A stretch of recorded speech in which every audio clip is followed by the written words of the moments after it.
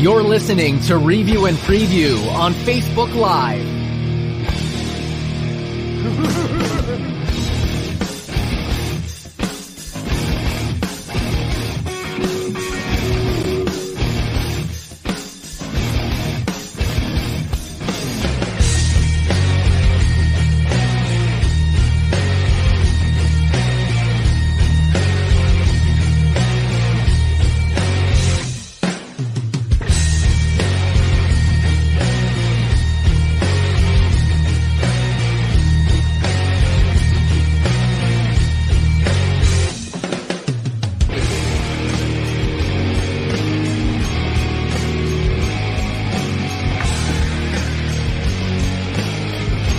The music.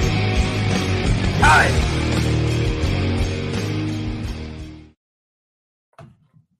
10 years ago tonight, a young 21-year-old had aspirations to start a sports talk show. The show debuted at WCWP, a small college radio station in Long Island, New York. Its name was a clever one that still sticks to this day, Review and Preview. Throughout the years, faces have changed, but our tradition lives on. As tonight marks a major milestone featuring our 10-year anniversary, we turn back time and speak with those individuals who cemented their legacy and made this show what it is today. This is Review and Preview. I'm your host, Tom Scavetta, joined alongside my co-host, Kyle Russo. Kyle, how's it going tonight, my friend? Great to have you here for this very historic episode. It's going good, Tom. It's crazy to think about that 10 years ago. Absolutely insane. I was 11. I didn't even know what I wanted to do with my life moving forward. I was 11 years old 10 years ago, but this is crazy. 10 years celebrating this brand and where it started and where it's gone to. It's been absolutely incredible to be part of it. You were 11, I was 16. So there you go. We were very young. And a quick comment from Mark Mistretta. Mark is here. Mark, how are you? Thank you very much for joining us on the stream. We have a lot in store for you and the rest of the folks watching here tonight on Facebook Live. Make sure to go follow us on Facebook at Review and Preview Sports. Like our page if you haven't done so already. Follow us on Instagram and Twitter at Review and Preview Sports, and subscribe to our YouTube channel as well. We're very close to 100 subscribers. And Kyle, it's been interesting lately. We've been racking up more guests, but without these individuals we're bringing on tonight, we're not here. Those guests aren't here, and our team isn't here. So I want to start off with the man himself who started Review and Preview, Johnny Montalbano, who currently lives in South Carolina. Johnny, how's it going, my friend? Hey, Tom, I'm doing great. Happy anniversary, guys, because, you're a part of this too. So we have to say to all and to everybody that's helped make this show what it was.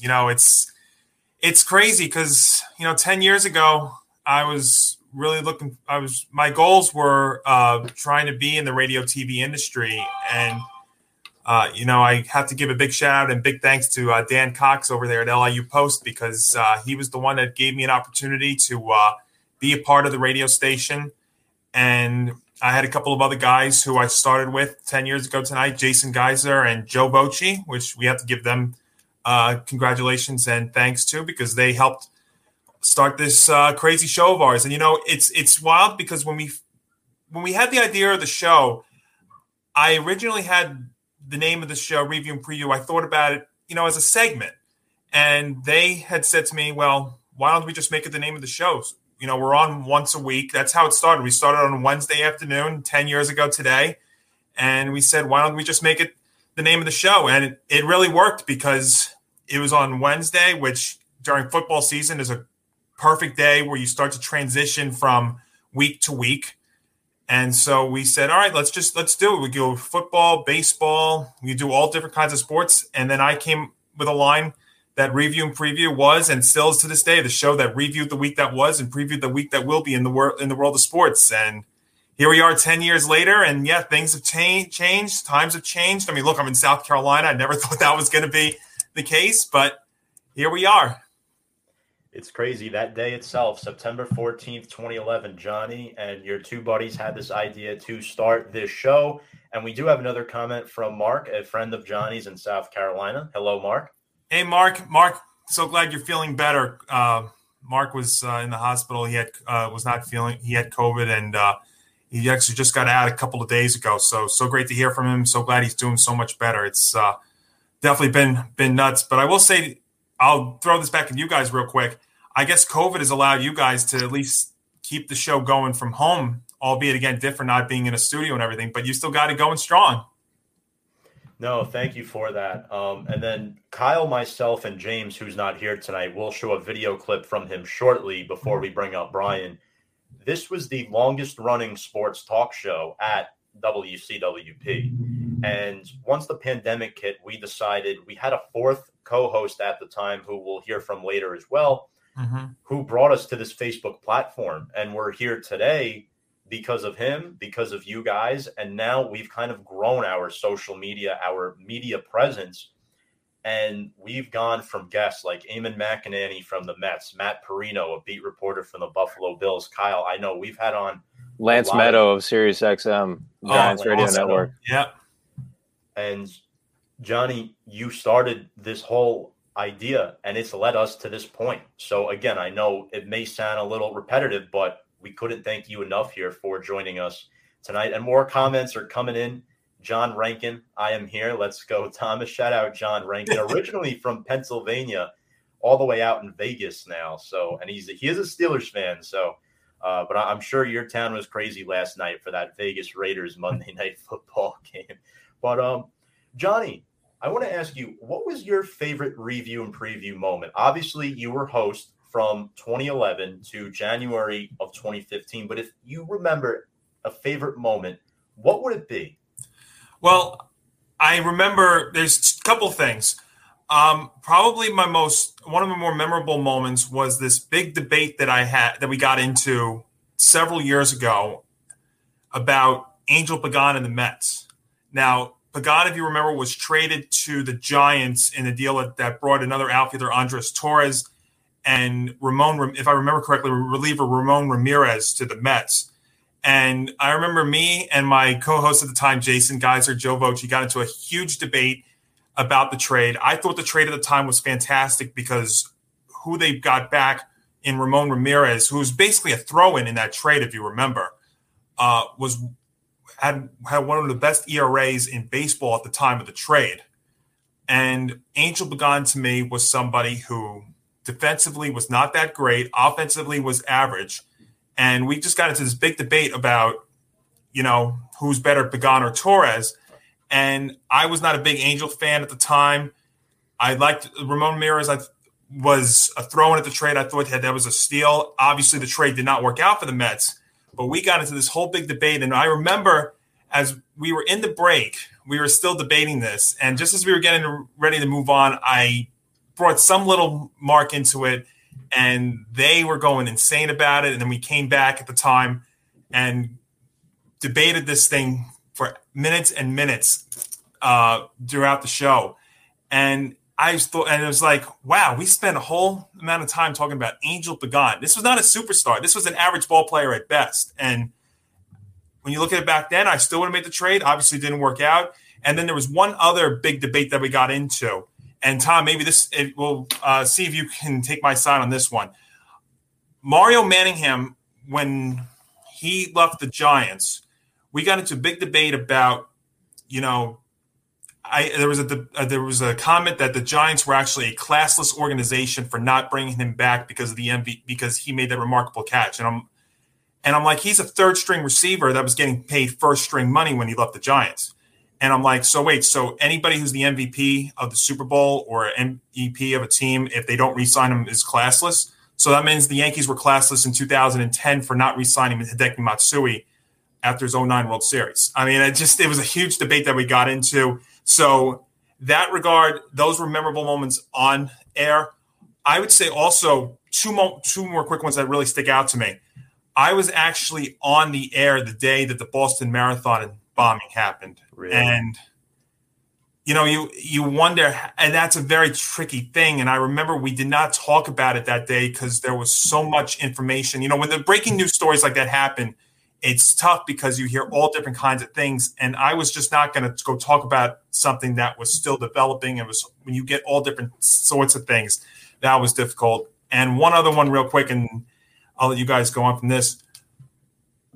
The other one that really stuck out to me, 10 minutes before we got on the air one day, I was getting ready to post, that a show was coming up, and there's a picture of my house with a for sale sign. And that was just the start of something that we were getting ready to move down here to South Carolina. I knew it was happening, but just to see that before I came on the air 10 minutes, it was probably one of my toughest shows to do, was to try and get away from that and try and do a show that day when I knew we were going to be moving down here eventually. But now it's turned out to be the best thing for me personally, although I miss doing this every week. But for me personally, it's definitely worked out well. Absolutely. Kyle? Yeah, that was it. It's a lot, to hear where the show came from.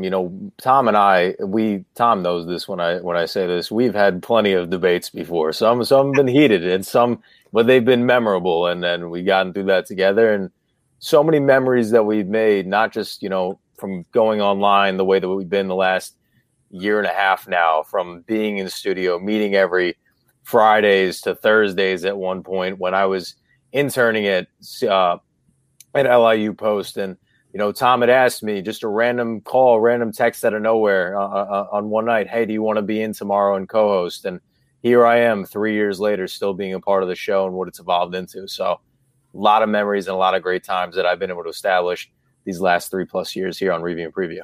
And I remember when you were a high school intern, now you're a senior at Hofstra. So you've come a long way in your own right as well. Crazy. Yeah. Johnny, by the way, do you remember your last show as the host of Review and Preview? Do you remember, vaguely maybe? I do, because it was a very emotional time, because I loved doing what I was doing there. And again, being in TV or radio, that was ultimately my goal in life. And to know that I was moving to South Carolina from New York, which I loved being in Long Island, New York. I loved it. I loved going to New York City all the time. Of course, not now, but back then I loved it. And, to say goodbye to it, I made a lot of great friends over there at LIU Post and at the radio station. And I remember, it was we did the show as normal. I saved a couple of minutes just to say thank you to everybody. And, it was tough, because it was also right during the NFL playoffs. I remember when we moved down here, we drove the Sunday in between the conference championship and the Super Bowl. And I have to be honest, it stunk not to be on the air, that Wednesday getting ready for the Super Bowl at the time. So I do remember it quite well. I have a good photo of it. And I miss it, but I'm happy to be where I am right now. And I'm very proud of where this show has gone in the last 10 years. And here's to many, many more. Absolutely. Yeah, and, I'm proud to say that we've expanded our team. Last year, we were 3 at the end of the summer. Now we're up to 10. So 10 members, as in we have 4 or 5 different shows on our brand. We're literally having a show on Review and Preview Sports every single night, where, we kind of have to explain to people now, it's Review and Preview Sports. That's our brand. This is the Review and Preview show. This is the main show. This is the OG, I guess you would call it. But yeah, it's been 10 years. And, before I bring up Brian, I just want to show a video of another person who's been a big factor of our show as well. He's still currently on the show, was supposed to be here tonight, but he couldn't. And that's James Montefusco. And here's what James had to say about his first 3 years on Review and Preview.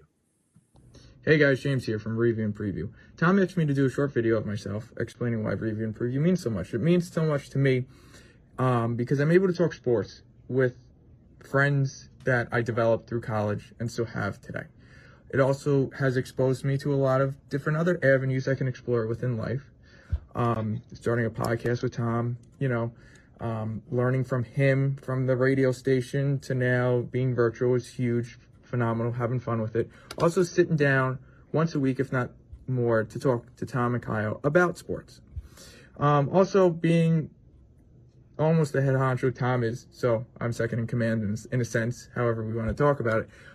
It's great being part of something that we're growing, hopefully be a big brand one day, enjoying it, making great content for you guys. I know it's our 10-year anniversary. I'm glad to be part of it.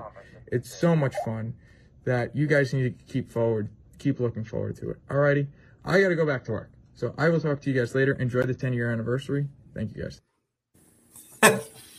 By the way, that's James from the Tillis Center at the LIU Post campus. A little fun fact right there. So James has been a big part of this show, and I think at this time there's no better time to introduce our next guest, Brian Marbach.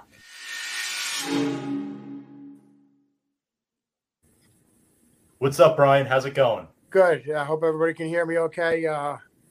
Johnny, I'd like to say thanks for teaching me the ropes.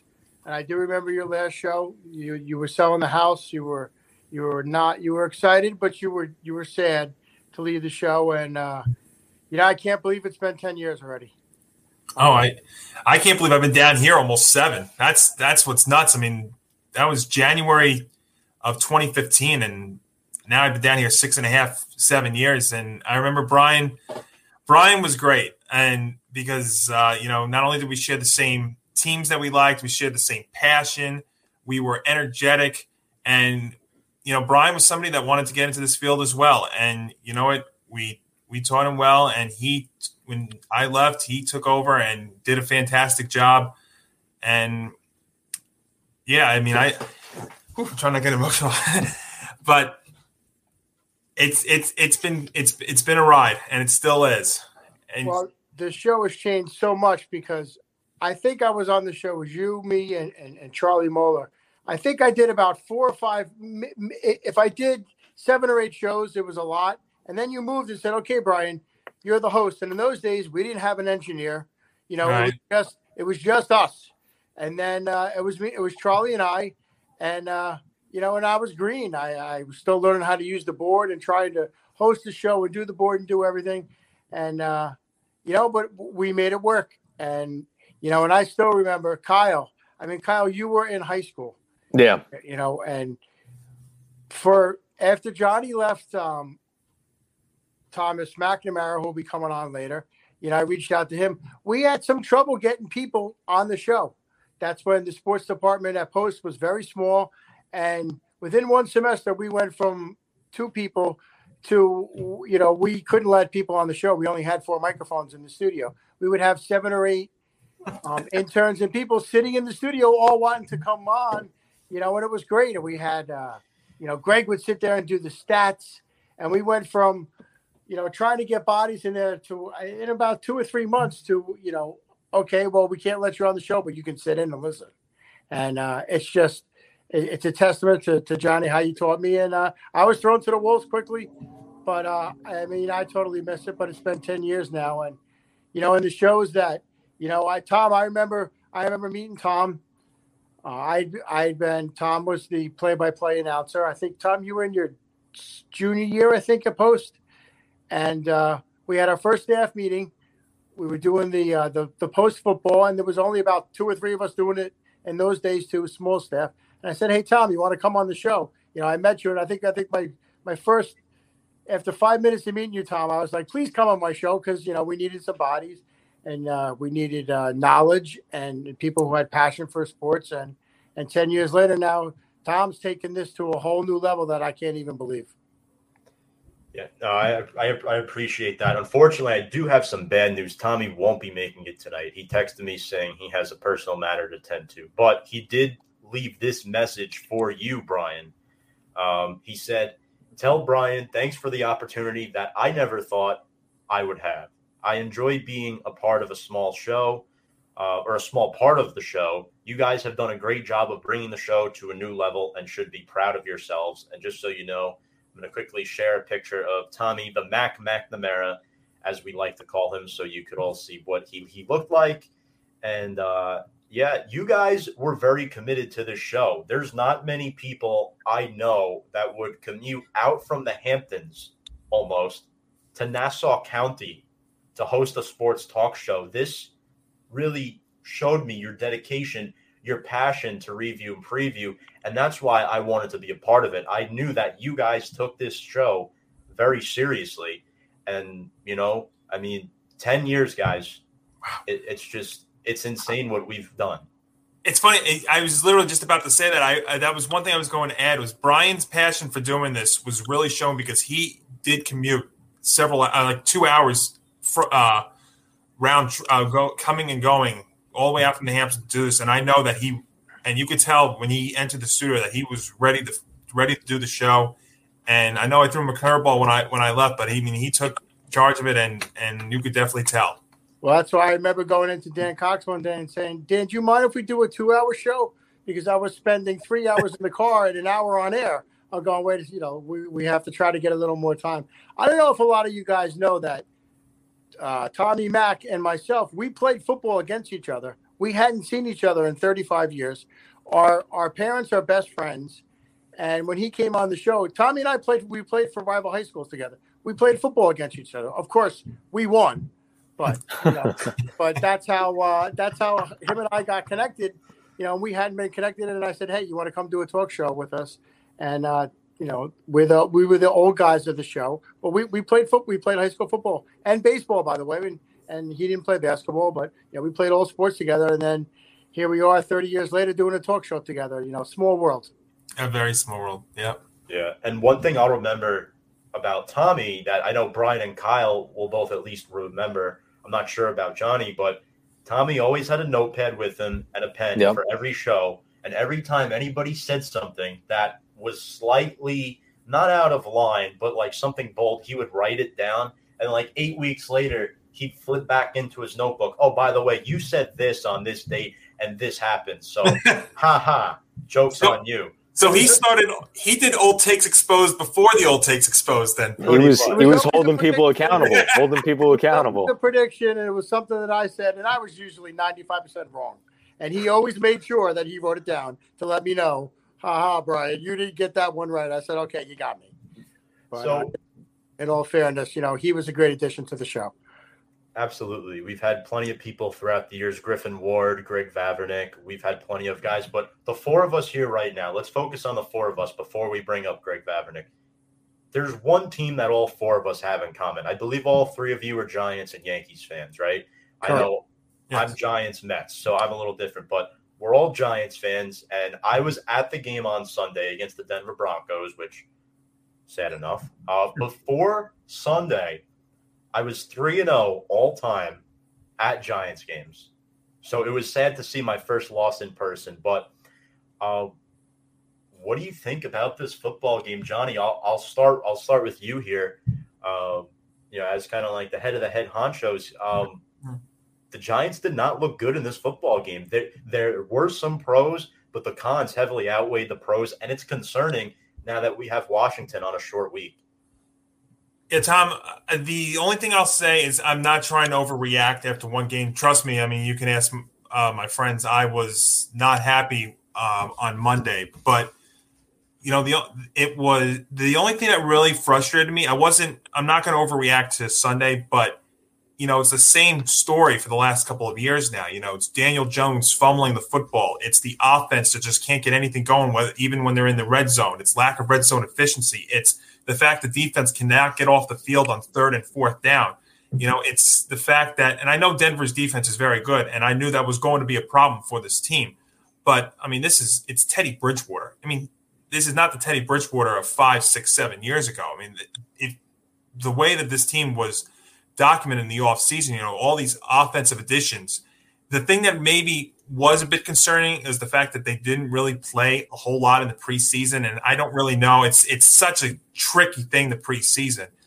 But, this is a team that was expected to score 30 points a game. This was a team that we thought defensively got better. But, this is a very big year because, let's be honest, the Giants have 2 first-round picks next year in the draft.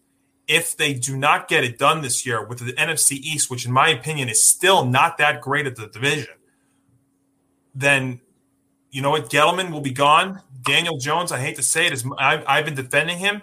He'll be gone. They'll go in another direction. I mean, they've got weapons on offense. They've got good receivers. They've got a tight end. They still have potentially an explosive running back that hopefully can stay on the field. And a division that's not that great, in my opinion. And this should be a team that gets going, and maybe the best thing for them is that they are playing on a short week. They are playing a team that right now is going to be without their starting quarterback for several weeks in Ryan Fitzpatrick being out, and got Heineke going in. I think the Giants are going to rebound on Thursday against Washington, but we cannot go 0-2 again to start the year. Yeah, no, I agree. It's been way too often that 0-2 has happened. I want to acknowledge Hank's comment. He was at the game with me on Sunday. Happy 10 years. Thank you very much, Hank. And there's a reason getting off the field is the key to the game that I always stress. He agrees with you there, Johnny. Kyle Russo, I want your thoughts on this game, because I know you and I usually talk a lot about Giants games, but I know we've both been so busy. I don't even think we've had the chance to talk about it. What were your general thoughts on this game? Because from somebody who was in person watching this football game, Teddy Bridgewater was picking apart the middle of the field, and that's all Denver needed to do. I mean, the whole team just looked lazy. I think Blake Martinez had a very bad game. Maybe not a very bad game, but he made a very bad play on that missed tackle that led to a touchdown. And Daniel Jones, you got to hold on to the football.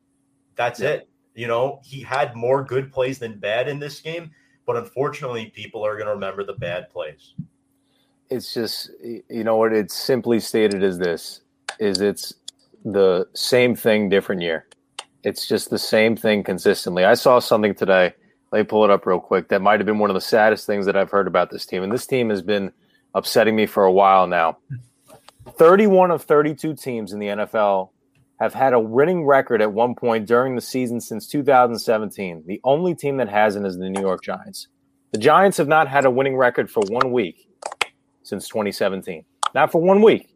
This is 3 years of football now. Not one time have they ever had an above 500 record. That's embarrassing. That's embarrassing. And we keep on talking about it, Tom. We butt heads before this, many times. Who's to blame? What's to blame with this team? I look at the offensive line. You had 2 atrocious blown assignments, but you know what? Von Miller, at this point in his career, is the remaining, or I believe he leads the league in sacks in terms of active players left in the league. So granted, again, you don't want to miss an assignment like that, but he's one of the best pass rushers of all time. So you got to live with it.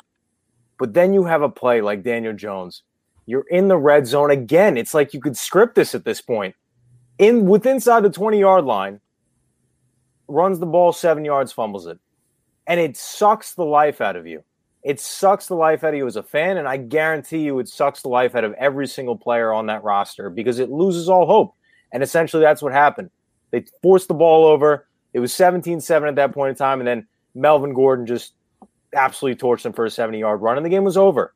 And, Tom, I wanted to ask you this because I heard it on TV. I just wanted to know if it was real, if you actually stayed for it. The pathetic, I don't even want to count the 13. It's not 13. It was 7 points the Giants scored in that game. They were booing, were they not? The fans were booing in the stadium because I was hearing booing. All I heard was the Denver fans just cheering. I mean, I know Denver travels well. They're actually a really cool fan base to sit with, by the way. They're not obnoxious like a lot of these other fan bases. But, I mean, it was I couldn't even hear the boos because the Broncos fans were just louder than the Giants fans. All the Giants fans left when there was like 6 minutes in the game. I'm sure people were booing, and I did hear some boos, but I didn't hear a whole lot of boos because that's how well the Broncos were playing. They were more energized than we were, and rightfully so. I mean, Denver won this game fair and square, and I want to get to Brian's thoughts here, but all in all, one thing we didn't mention was the play calling by Jason Garrett was atrocious yet again. I mean, I understand you have to limit the playbook a little bit due to Saquon Barkley's durability factor at the moment. I think the biggest thing about this game is that he came out of this healthy. But, Brian, what did you think of Barkley in his first game back off the ACL tear and the rest of this football team? I didn't see enough from Barkley to really, say too much. I mean, he didn't have a lot of opportunities. When he had a couple, he picked up a couple good yards. I saw him put his head down a couple times, get the 3-4 tough yards, which is good. Most of the time, there was defensive lineman in his backfield, so he didn't really have much to do. He did drop a pass or two. The play calling for me is what has to go. Listen, Kyle, what you said.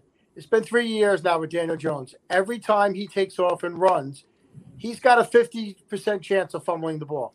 It's Yep. time for him to stop running. The RPO needs to go in the back pocket because I saw them do that too many times, kind of not fully committed to it. Let's go in the shotgun. Let Jones go back and sling it. This RPO, I don't think is fooling anybody. And every time he runs, he fumbles anyway. So I don't really like them doing the RPO. I don't think it's – and they ran it a lot. And I think it takes – it takes the decision-making a little easier for Jones, but I don't think it gives him enough time to make a read. And I just don't think he's very comfortable doing it. And, and the defense. The defense did not look good. That was our bread and butter last year, the defense. But once again, our defensive problems for the last 3 years have been covering the tight end and covering the middle of the field. And that was exposed tremendously this week. Of course, it took me 2 days to watch the game. I taped it by the time between work and sleep. But I got it all in. I shut my alerts off, and I didn't know the score. But I did shut it off after Melvin Gordon ran 70 yards. I will confess I did not watch the last 2 minutes. But, Kyle, like you said, it's the same old thing. And, Tom, what do you think? I think the RPO needs to go in the back pocket. I don't think that's a good offense for the Giants because I don't think he's scaring anybody. The other teams, sure, Jones can run, but he's going to fumble the ball. This is what's a shame, too. Daniel Jones has a cannon of an arm. I mean, you saw the deep bomb he threw to Darius Slayton on the third play from scrimmage. I mean, it takes a defense jumping off sides for you to take a shot 40 yards down the field. I mean, his first completion of the season was a 42-yard pass. And not to mention, it took until the second half to get Kenny Golladay involved. That's what the Giants have to do, especially with a defense like Denver, who they have an excellent secondary, but you got to try to attack the middle of the field. It was too often than not the Giants, they were a little bit too committed to the run. And I understand why, because you want to get Barkley the touches, you want him to absorb contact, get him used to being back on the football field. But Daniel Jones, I mean, we all laughed and said not having Evan Ingram would help this offense. As much as I hate Evan Ingram's technique, they missed him. That was one less target that they had. John, I mean, that's pretty much the bottom line. I don't know where you stand with Evan Ingram. I personally don't like him at all, but they missed him in this game. Yeah, I totally agree with that, Tom. I realized that he was not there, and I was like, all right, so you already won't have any dropped passes, but he definitely does provide something that the Giants were missing there. It's just another weapon for Jones. And again, I know it's only 1 week, but this full slate of receivers, they should be able to score 30 points a game. And again, it's like you said, it's the same stuff that we've seen from years past, and that's really what the most frustrating thing is. I put it out even on Twitter on Sunday. I was like, it's 2021. It's not 2020 anymore. Let's go. I mean, the days of 20. It's just I'm trying not to blow a fuse right now like I've done. Brian, we've done this enough times on radio. I know. Blowing fuses about the Giants and stuff. And unfortunately, some things, you change the coach, you change the GM, you change the quarterback, you change a lot about the team. And unfortunately, since we've left, they've become one of, if not maybe the worst teams in football. And that's not the Giants. And that's what's really embarrassing. And they cannot go into Thursday and lose to, let's be honest, a backup quarterback there in Washington and lose to the divisional opponent and start 0-2 again. My thing is this, Johnny, because you just brought up a plethora of different things to potentially blame. And this is where it all comes full circle, right? Where I think it's the leading cause. It's the mentality of the Giants organization. They are one of the remaining organizations in football that has the old school mentality. And you don't win with that anymore. You don't run with you don't win with gritty defenses. You win with explosive offenses with good defenses. That's how you win football games. Like Johnny, you're talking about 30-plus points. The Giants struggled to get into the double digits on Sunday. We're aiming for 30 points. It's just not happening. And we're talking about the playbook, and we're talking about how Jason Garrett needs to go. I can't even blame him because when I look at the quarterback in which he has, really pinpoint what does he really, really do well. You go to Baltimore, right? You look at Lamar Jackson.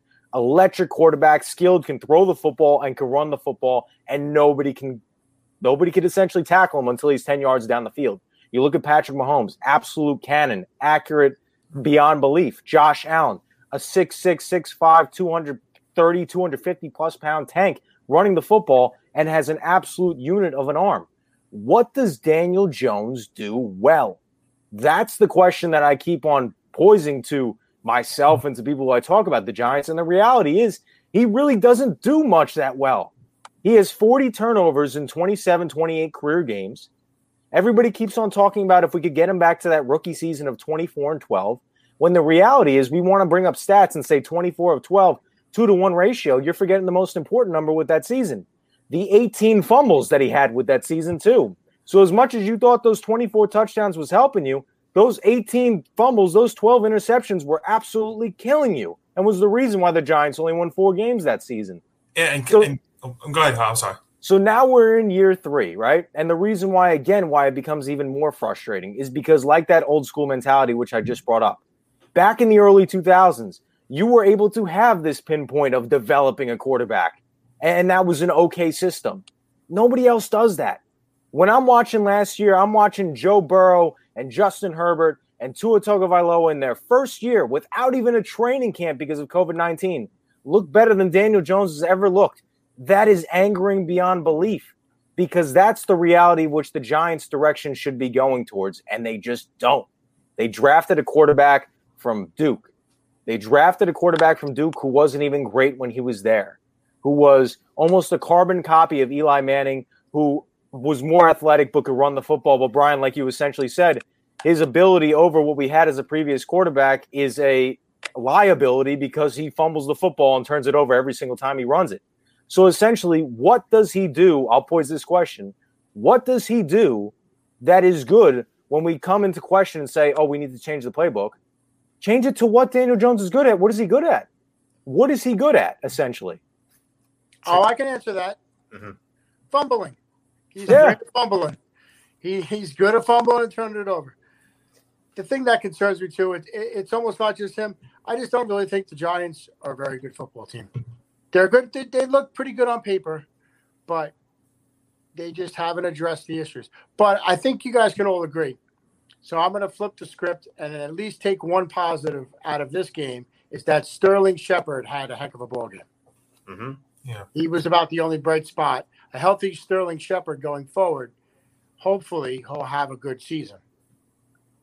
Yeah, I hope so too. I mean, I know he's owed a lot of money next season, and he's the longest tenured Giant. So I was really excited to see him do well. I think him and Daniel Jones have good chemistry. I think Shepard leads the team in receptions this year. I think he's that type of player. He's a really fun player to watch. Any thoughts on Sterling Shepard? And then after him, I want to dive into Evan Ingram. Like Brian said, if he could stay on the field healthy, that's really the key to all of this, is that we saw, a season or two ago, I think he had 3 concussions in one season, and that essentially killed the offense. Now you look at the plethora of weapons that they got, that can only furthermore be an asset to them going forward and help maybe this offense out that, again, struggled to score double-digit points in the first game of the season after everything in which they did in the draft and everything in which they did in the offseason. And it looked like the same old Giants out there on Sunday. Yeah. Well, I think the defense is going to pull it together within the next couple of weeks. I think Judge is going to get them squared away. I mean, you have to remember, too, that the team is rusty. They haven't been out there in a while. I think it takes a lot quicker for a defense to be mentally prepared than an offense.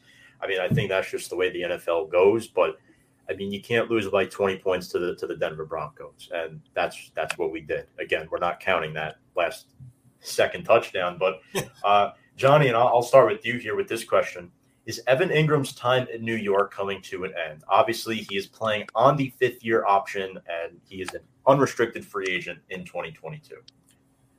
Well, it's tough because when you think of Evan Ingram, all you think about are the drop passes. But then you look at Sunday and he's not out there, and it looks like they miss him. So I said before the year that I don't see him coming back, but it's tough to say because you can make the case for him and you can make the case against him. But it's tough to say also because I think this team's going to have a lot of changes if they don't make the playoffs this year or have another very, very bad year. may not make if they don't make the playoffs, but you see some development out of Jones and out of the receivers and out of Ingram, then maybe you can keep those guys going for another year. But if you don't see any development out of those guys, then, let's be honest, Gettleman's going to be gone, because just to piggyback to what Kyle said a couple of moments ago about the culture and the mentality of the team, I think that starts with Gettleman, because he goes out there to those press conferences and tries to sell you on Jones and Barkley, because those are the two guys that his legacy is going to be on. So I think, to answer your question, is his time coming to an end? I think it depends on what he does this year and what the team's going to be this year, because you can go 6-11, but if he has a very good year and Jones has a very good year, then you can bring those guys back. But if he has, a season where he's dropping, game go-ahead touchdowns, game, altering touchdowns, then yeah, he could be done. So, I mean, if you're asking me right now, do I think his time's come to an end? I do, because I don't know how this team's going to be. And if you don't see any development, I think you've got to go in another direction here. Yeah, I mean, I've really liked Caden Smith for a while now. Now, I'm not saying he's a tight end one. I think he's more of a good complementary tight end piece. But I think Ingram, you should try to trade him this year, especially if you're not going to re-sign him, because you have guys like Barkley coming up, Will Hernandez, Lorenzo Carter. They're probably going to stick with Jones next year for 2022, because, I mean, what good quarterbacks are coming out of the draft this year? I mean, we've seen what the top QBs have done the first 2 weeks in college, and Sam Howell and Spencer Rattler. They quite frankly, they have not been too impressive. So I do hope that Ingram's time in New York is coming to an end. But as Brian has said time and time again, Evan Ingram is just – he's kind of like a Jekyll and Hyde type of player. You love to love him, but you love to hate him. He'll be there for you. Brian, do you have any final thoughts on Evan Ingram? Yeah, I do. And there's one thing that I think in this whole entire conversation that we've all forgotten is that your best skill and the best asset you can bring to the team is availability. When is the last time Evan Ingram has been healthy for an entire season? The answer to that question is never. So the talent could be there. He was a late scratch for this game. The bottom line is he's always hurt, and when he's there, he produces or he makes a blunder. But for the most part, he's not on the field.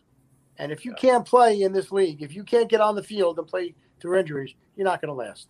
So, and I agree, if you can even get a third or fourth rounder for him this year, trade him, because he's never healthy. Sure, he'll give you a couple good weeks, and then, he'll drop a ball, and then 2 weeks later he pulls a hamstring. He's got a calf injury. The list goes on and on. I don't know how many he's had to have missed at least every season, at least 3 or 4 games. I don't have the stats. He's missed a total of, with Sunday's game, and I don't think he's going to play Thursday. He's missed right now at this point in time 16 games, so he's missed a full season worth of games. Jeez, that's brutal. Out of what, 3 years? Which, by the way, I think it's 4 years, 5 years? 4 or 5, yeah, 4. This is year 5 for him now. That's 5, yeah. This is adding more fuel to the fire. And I'm not trying to get any of you mad by saying this. We traded away B.J. Hill to the Cincinnati Bengals for that lineman, Billy Price. B.J. Hill had 2 sacks on Sunday. Yeah. The Giants as a team had 2 sacks on Sunday. What I worry about with this defense real quick is how key Dalvin Tomlinson was last year. And I knew it was going to hurt them. It's because if they can't stop the run, that defense is not going to be as good as it's going to be. And on top of the fact, not only getting rid of the interior in Dalvin Tomlinson, but the interior in B.J. Hill too, and now putting into the sole factor of Danny Shelton and guys like I'm trying to think who else is in there as well. Dexter Lawrence, Austin Johnson, who were second, third string guy, or at least Austin Johnson was. Putting too much heavy dependence upon those guys when you had a clear formula of what a great defense you were. The beginning of the season, they were not a good defense. But I said time and time again, that second half of the season, they were looking like a playoff defense, a Super Bowl caliber defense. Yeah. And they let that key chemistry go, and I hope that they're able to get it back. And this is my only counter argument to that. Are you going to pay a defensive tackle $12 to $13 million? Or what they did was they allocated that money, $5 million, towards 2 players in Johnson and Shelton, and then improved in other areas of the team. in hindsight, you saved $7 million on the defensive tackle position, which historically is a position that the Giants do not keep. But I am in agreement with you that I would have preferred to have seen Dalvin Tomlinson stay. Unfortunately, due to the financial climate of this past offseason and the salary cap, unfortunately, that couldn't happen. I think he was a casualty of the financial climate. I think that's the bottom line. But before we bring up Greg Vavrinick, I want to quickly predict the Washington game on Thursday, and each of us to give a record prediction for the Giants this season. It doesn't have to be your preseason. It could be your updated, how you feel right now. But first, let's predict this Washington game. The Washington football team, they come in 0-1 as well, back-to-back home games. They're without Fitzpatrick, hip and rib issues. He's on short-term IR. So is Curtis Samuel, one of their big free agent acquisitions. He will be unavailable for them as well. But one player who played really well for the Giants on Sunday quietly was Andrew Thomas. He had the best pass protection grade on PFF among this offensive line. Take that how you want because it is PFF, but Thomas looked pretty good, and he's going to be going up against Chase Young on Thursday night. So, Brian, I'll start with you here. Who's winning this football game, and what's your score prediction? Part of me wants to say that the Giants might squeeze it out, 17-14, 20-17.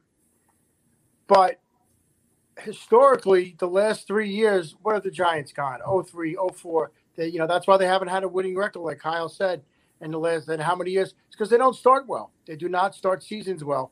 And look what they did this past Sunday. That's probably their worst opening day that I've seen in about 5 years. So I just don't think that the pass rush is going to be able to be stopped by the Redskins. And I think, like Kyle, you said, I always hear all the Giants are going to score 30 points. When the heck when does that happen? The Giants aren't scoring 30 points anytime soon.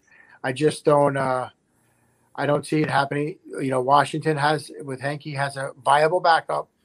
I'm going to say the Giants are going to keep it close. They're not there, but they're going to fall a field goal short. I'm going to. Oh, go ahead. Go ahead, Tom. Go ahead, Johnny. When do the Giants score 30 points? It's not often, but I will say this: it's twofold. Yes, the Giants don't do well against the NFC East. The NFC East is still, in my opinion, not a great division. And I think, though, going into D.C., which is one thing the Giants can do, they usually go into D.C. and they do win. I think the short week actually is to their benefit. I think they will correct some things. I don't like Heineke in this matchup. I think the Giants are going to bounce back. I think they are going to get to 30, and I think they're going to win convincingly 30-17. I just think that they're going to be angry off that game on Sunday. And I think going into Washington, which is a place they've actually been comfortable, I'm actually more comfortable with the Giants going to D.C. than if the Giants were home, because the Giants don't win at MetLife. It's crazy to say that. They're almost more comfortable being on the road. And I think going into Washington on a short week is probably the best thing for them. And I think they will bounce back 30-17. And as far as for them, do you want me to give you the season prediction too, if you want? Yeah, sure. You give the season prediction. I think you're going to think I'm crazy, but I said before the year, I think the Giants are a 9-win team, and 9 or 10 wins might be able to win this division. And just looking at what I saw in the NFC East this week, and I don't want to go off based off 1 week, I'll go off of what I was saying before the season. Yes, Dak is back in Dallas, but I don't like that defense. I think Dallas will be there. I'm not sold on Philadelphia, and I'm not sold on Washington. Washington won a division with 6 or 7 wins last year. I mean, they might win 6 or 7 again this year, but I don't think that's going to be enough. I think the Giants have actually the talent to win this division if they can get everything together, and that's going to take some time. But I think they do bounce back on a short week against Washington, and I think they will win at 30-17, and I think they will win 9 wins this year. And Brian will tell you, we've done enough shows together to know we are not optimistic people. We are realistic, but we are not optimistic. But I think this year is a little bit different with our teams, and I think the Giants are going to bounce back. Give me the Giants 30-17, and give me the Giants 9-8 on the season. And Tom, if you're listening, you can write that down too, and we'll replay that after the year. Oh, he will. Kyle, you're up. I think this short week is going to hurt them a lot. I think it's not enough time to fix all these problems that we ran into on Sunday. And I think that, looking at this game, what are the Giants essentially going to do well? They gave up 100 yards rushing before Melvin Gordon even had the 70-yard run. So they can't stop the run, can't stop tight ends for the life of them. And Logan Thomas has been a very good uprising tight end these last couple of years for the Washington football team. Having Antonio Gibson there, I think he's going to be a Swiss Army knife player. On top of the fact we talk about Andrew Thomas doing so well, didn't have Bradley Chubb on the other side of the ball with Von Miller. Now you have Jonathan Allen, De'Aaron Payne, Chase Young, all those guys on the defensive front. That's going to be a real testament to how good this offensive line can potentially be and how good Andrew Thomas can be. And again, with that secondary that Washington has, even though Taylor Heineke, people like to knock him. Taylor Heineke played a better game against Tom Brady in the playoffs than Drew Brees and Aaron Rodgers did last year. Just want to put that out there. So I think the Washington football team is actually going to win this game this week on the short week, take advantage of the fact the Giants, like themselves, are on the short week as well. I think they're going to wind up winning this game close, though, like Johnny and Brian both said. I think it's going to wind up being somewhere around 27-20 in Washington's favor. Do you have a record prediction for the season? Record prediction for the season. 17 games now. I think they're going to go 6-11. I think they're going to go 6-11. They got a rough, like Brian said, this team does not start well in the beginning of the season. And their beginning of the season, the matchups in which they face is not very kind to them. All right. So I like to be optimistic, but after seeing what I saw Sunday at MetLife, had an awful rebound last night at the Mets game, by the way. That was gruesome. Oh, yeah.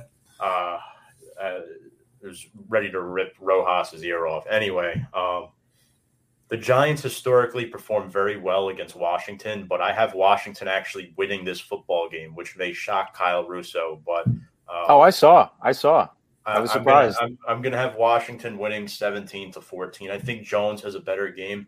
Barkley's not there yet. It's a short week. This Giants team looked awful on Sunday. And as far as my record prediction goes, I predicted 10-7 before the season. Now I think they're lucky to get to 9-8. They're lucky to get to 9-8. And the reason why I say that, I think Joe Judge has a chance. The defense is going to turn around, right? We know the defense is going to be in the upper tier of the league as far as defenses are concerned. I think it's going to take them a few weeks, and I think Judge will get the guys ready and be competitive, which is why I think, it's fair to have some hope.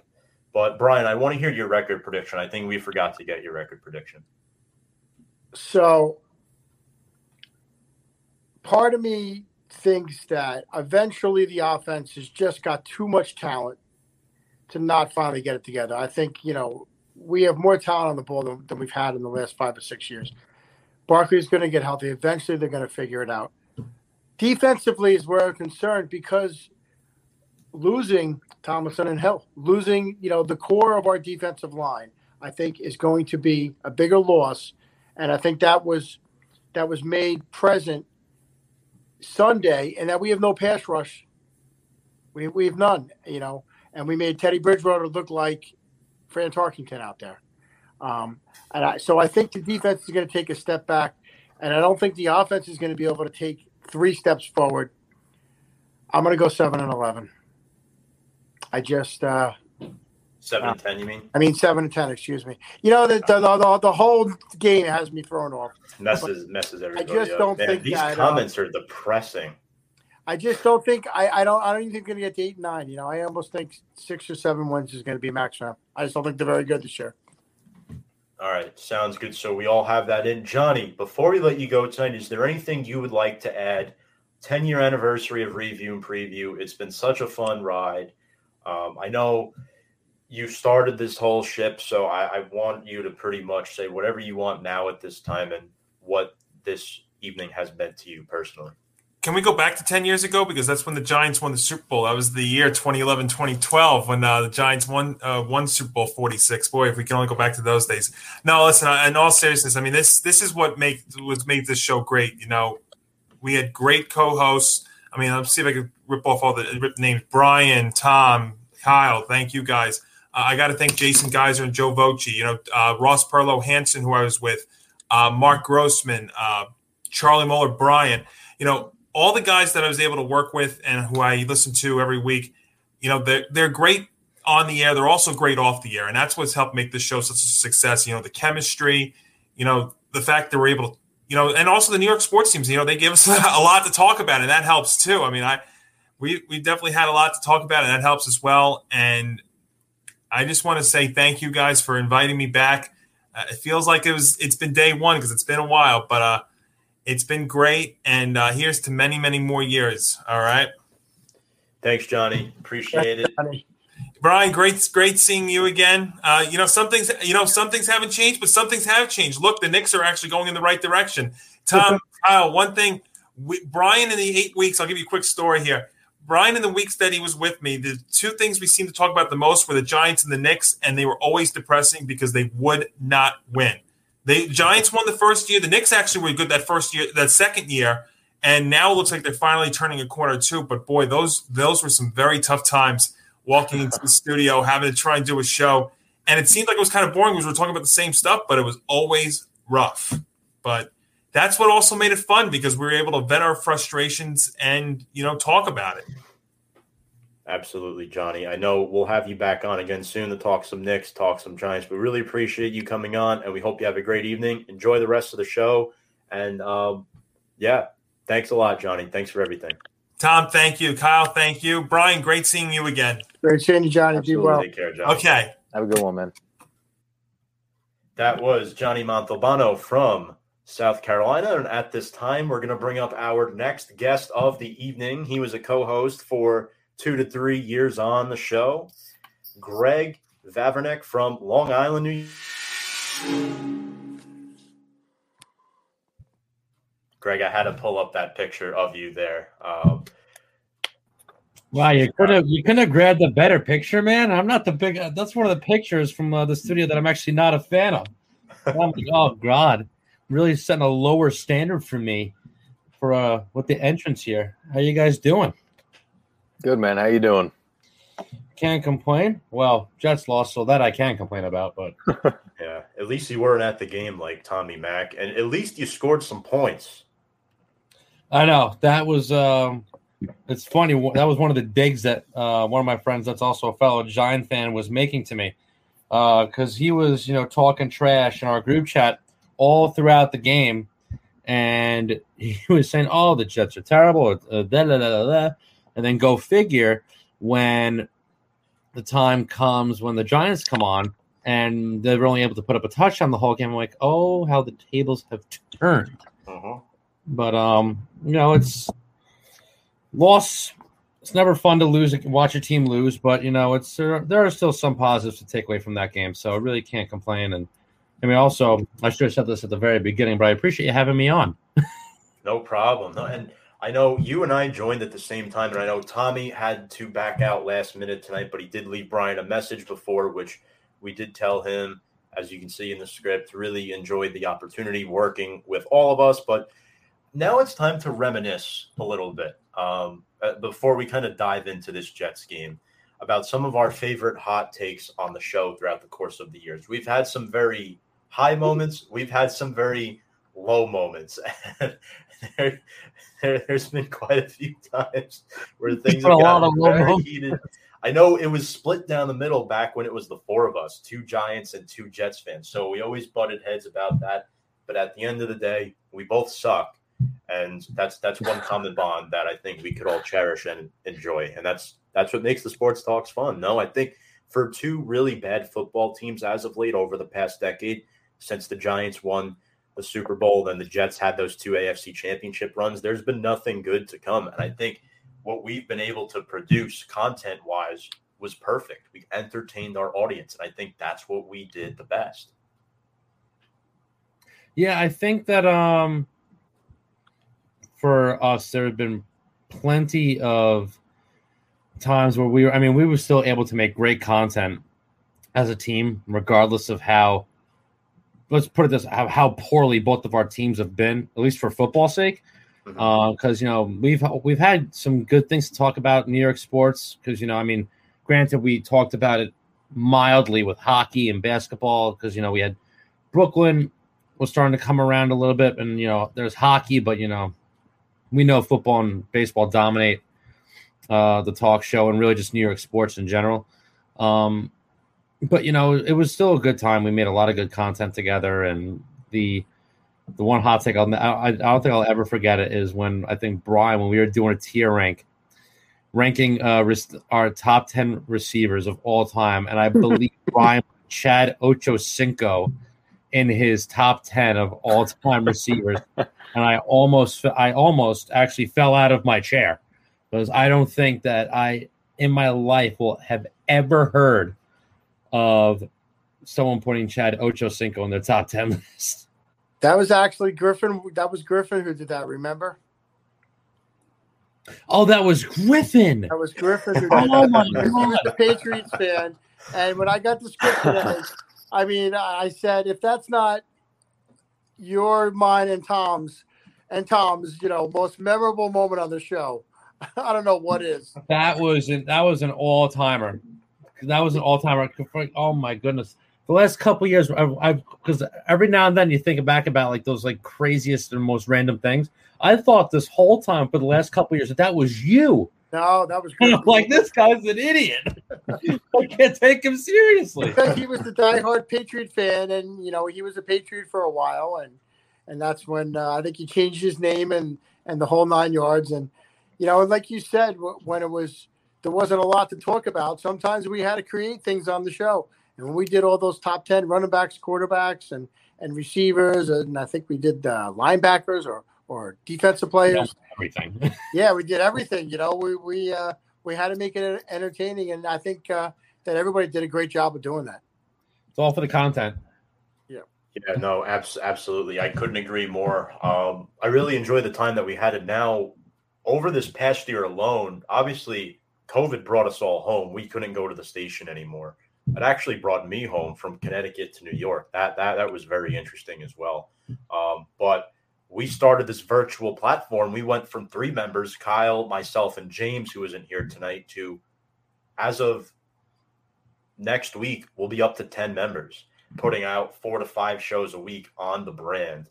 So that's really something that, we kind of pride ourselves in now, is that we've grown so much, and we couldn't have done it without the 2 of you, without Tommy, Johnny, Griffin, all the hard work we've put in over the years. There's been a slew of people that have just stuck around and have just constantly made content.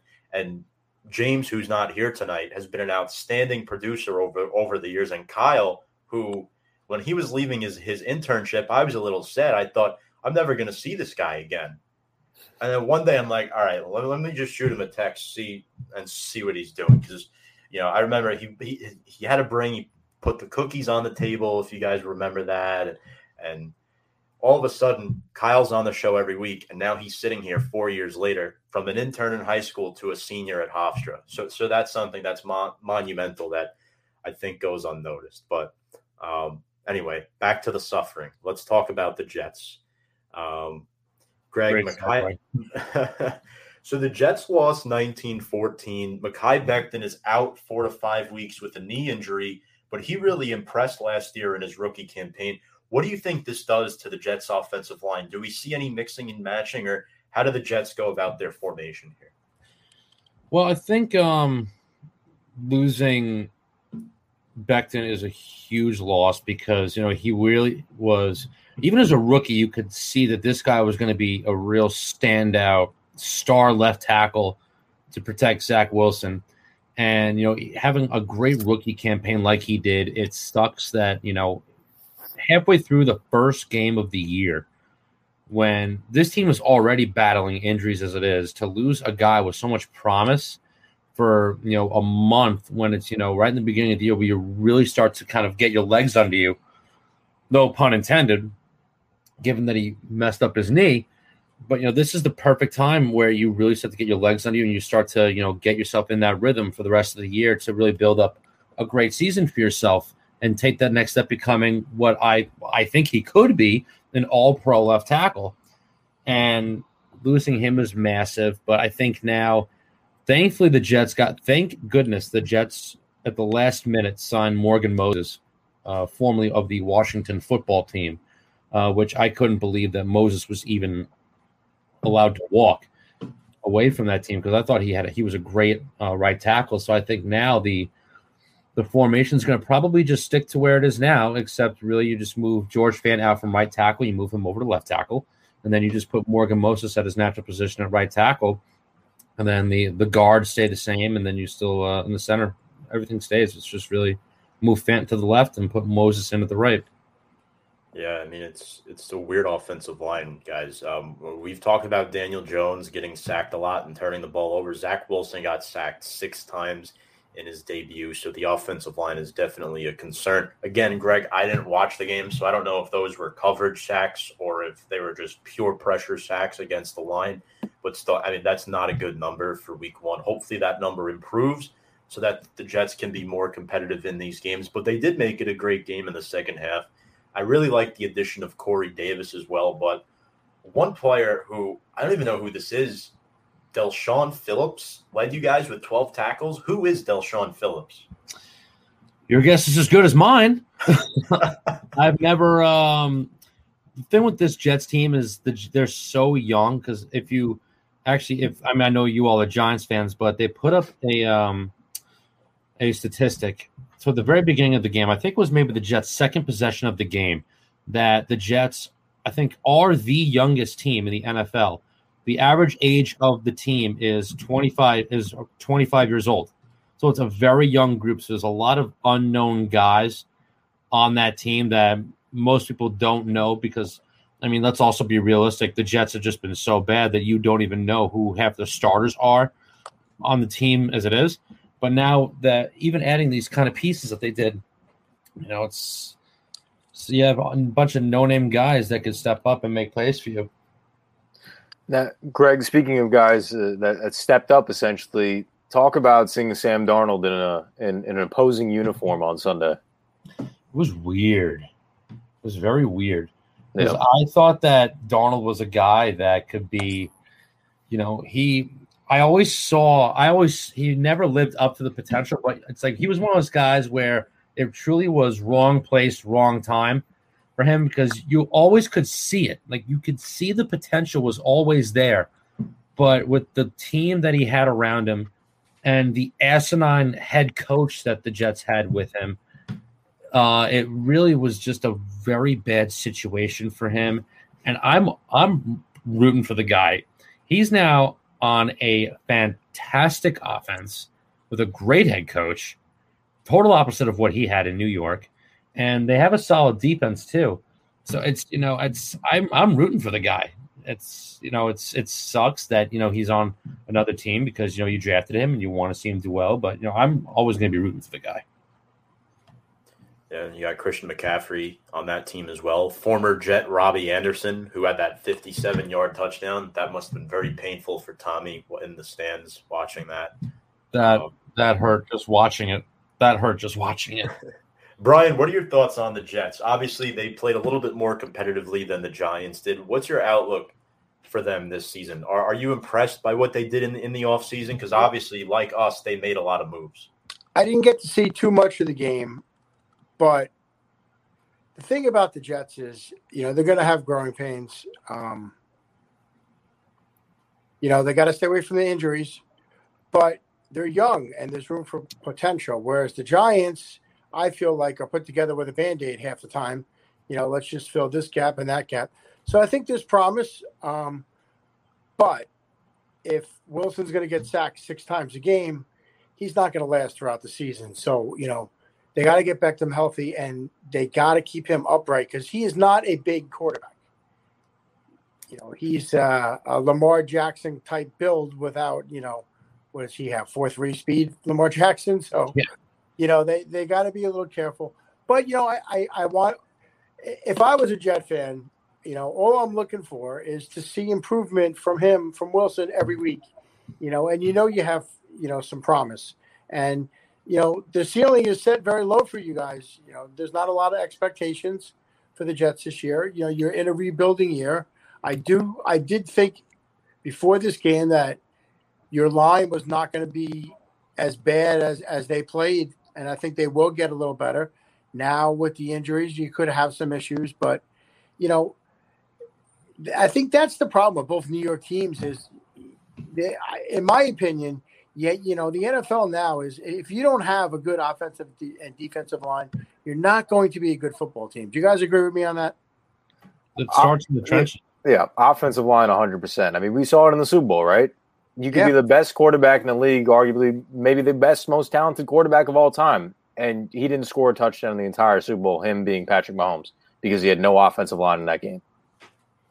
Yeah, really, it starts in the trenches. Especially in a pass-happy league, like the league has turned into the last handful of years. If you don't have an offensive line, it's not going to help the run game, and the run game always sets up the pass game.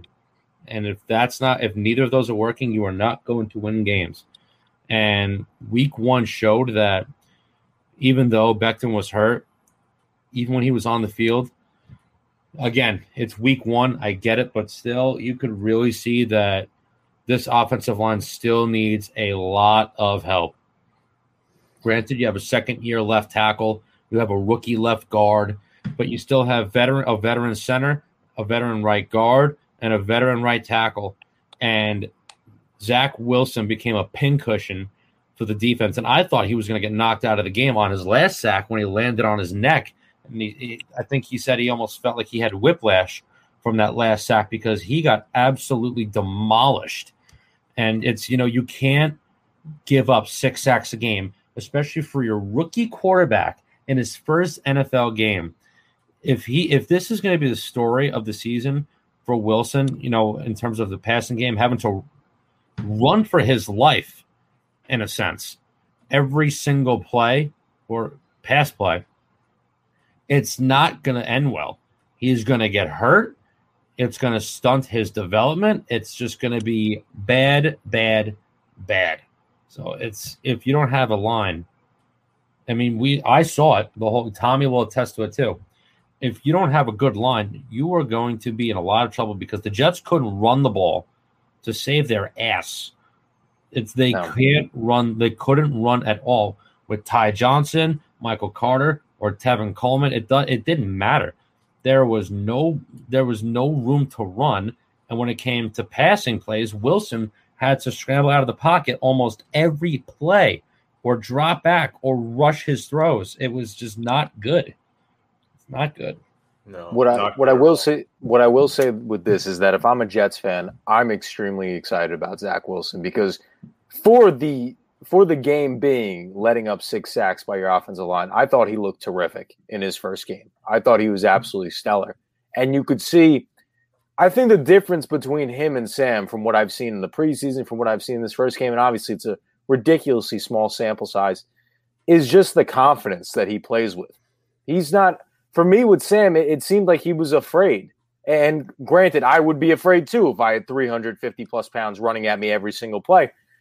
And granted, over time, getting sacked 6 times in a game may do that to you. But he just looks so much more confident. And even in an extremely uncomfortable situation, he looks comfortable and poised like he's been playing with this team the last 5 years, not only the last 5 minutes.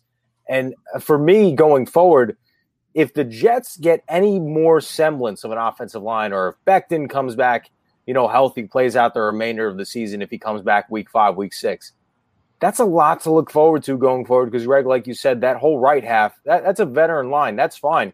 It's between Vera Tucker and Becton. You get that solidified, and granted, the defense, it seems like almost every single week you're losing somebody. LaMarcus Joyner as well, you lost for the year as the safety with a torn tricep, I believe. So that's going to hurt tremendously. But Zach Wilson, the offensive side of the ball, confidence with Corey Davis, that was great. Nice long pass to Denzel Mims. You had some action with Braxton Berrios. You're getting Jamison Crowder back this week, who's been a key part of your offense the last couple years. I would say you have a lot to look forward to with Zach Wilson this season. Even though there's not many high expectations, I think he's going to be a bright spot on this team.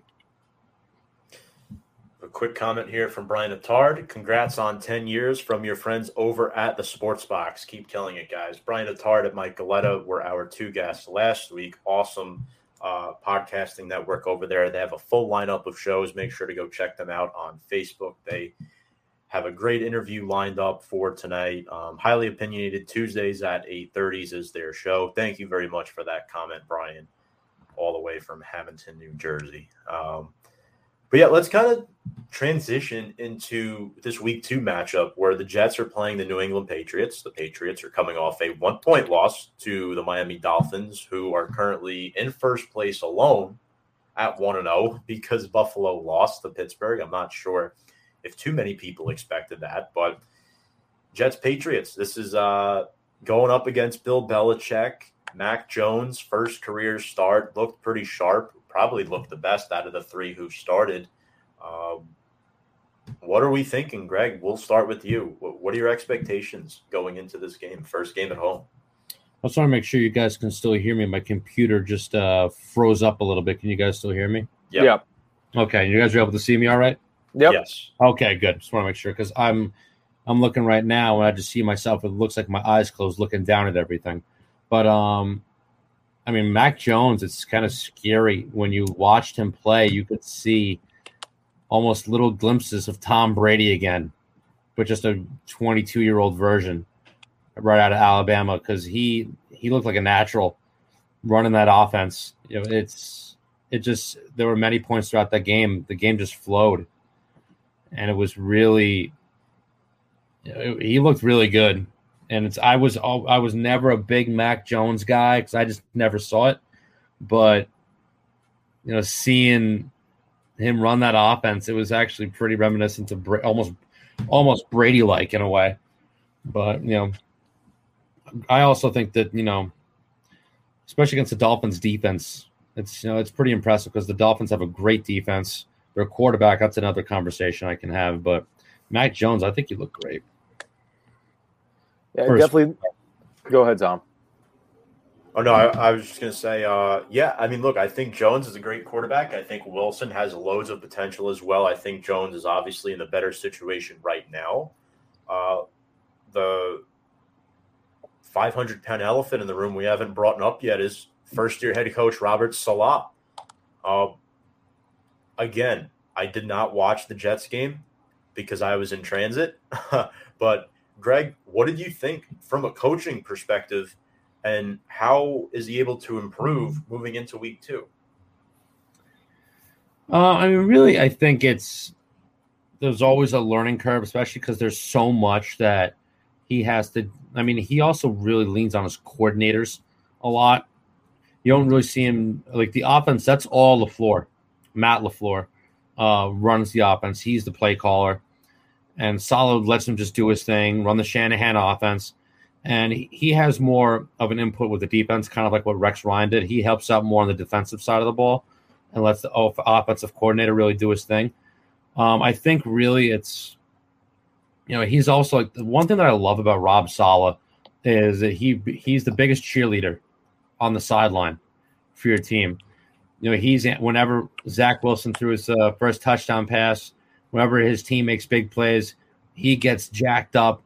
And he's the biggest cheerleader for that team. And, you know, players want that as a head coach. They love seeing their head coach get fired up for you when you're doing well and go to battle for you when things aren't going your way. And, you know, I think that, you know, he's just got to stay true to who he is and especially for the offense, let LaFleur do his job and let Wilson and LaFleur grow together in that offense, because this is LaFleur's first offensive coordinator job. Obviously, Wilson being a rookie, he's got to just grow overall. I think really he's just got to keep doing what he's doing and let the coordinators do the work. And he has all the defensive experience, so he will help out as much as he can on defense. But really, it's the big thing is just limiting stupid penalties, which ultimately falls on the players. But that's the number one thing for the Jets is working on just protecting Zach Wilson and the penalties. And I mean, you can complain about penalties every week, but that's really the big thing because there were so many dumb penalties that the Jets had in that first game. And you can't have stupid penalties because those are ultimately going to cost you. Yeah, penalties are a big issue. They've been a big issue with us in the past. But let's get into our predictions for this game. I don't know. Is there a line out yet for this game? I know New England is favored, but I don't know. We have Give me 1 second. I can check my. They're favored 5.5. Oh, yeah. All right. My book has. I dabble a little bit, so I'll see what they got for me. It's probably going to be along the same thing. while we're waiting, Brian, why don't we start with you here? Who wins this Week 2 game, and what is your season record prediction for the Jets? I think this week's going to be 27-10 Patriots. I think the Patriots are a very good football team. I don't like to kind of see this, but I don't think it's going to take them long to get back. I see a lot of Brady and Jones. He went to the absolute perfect situation in New England.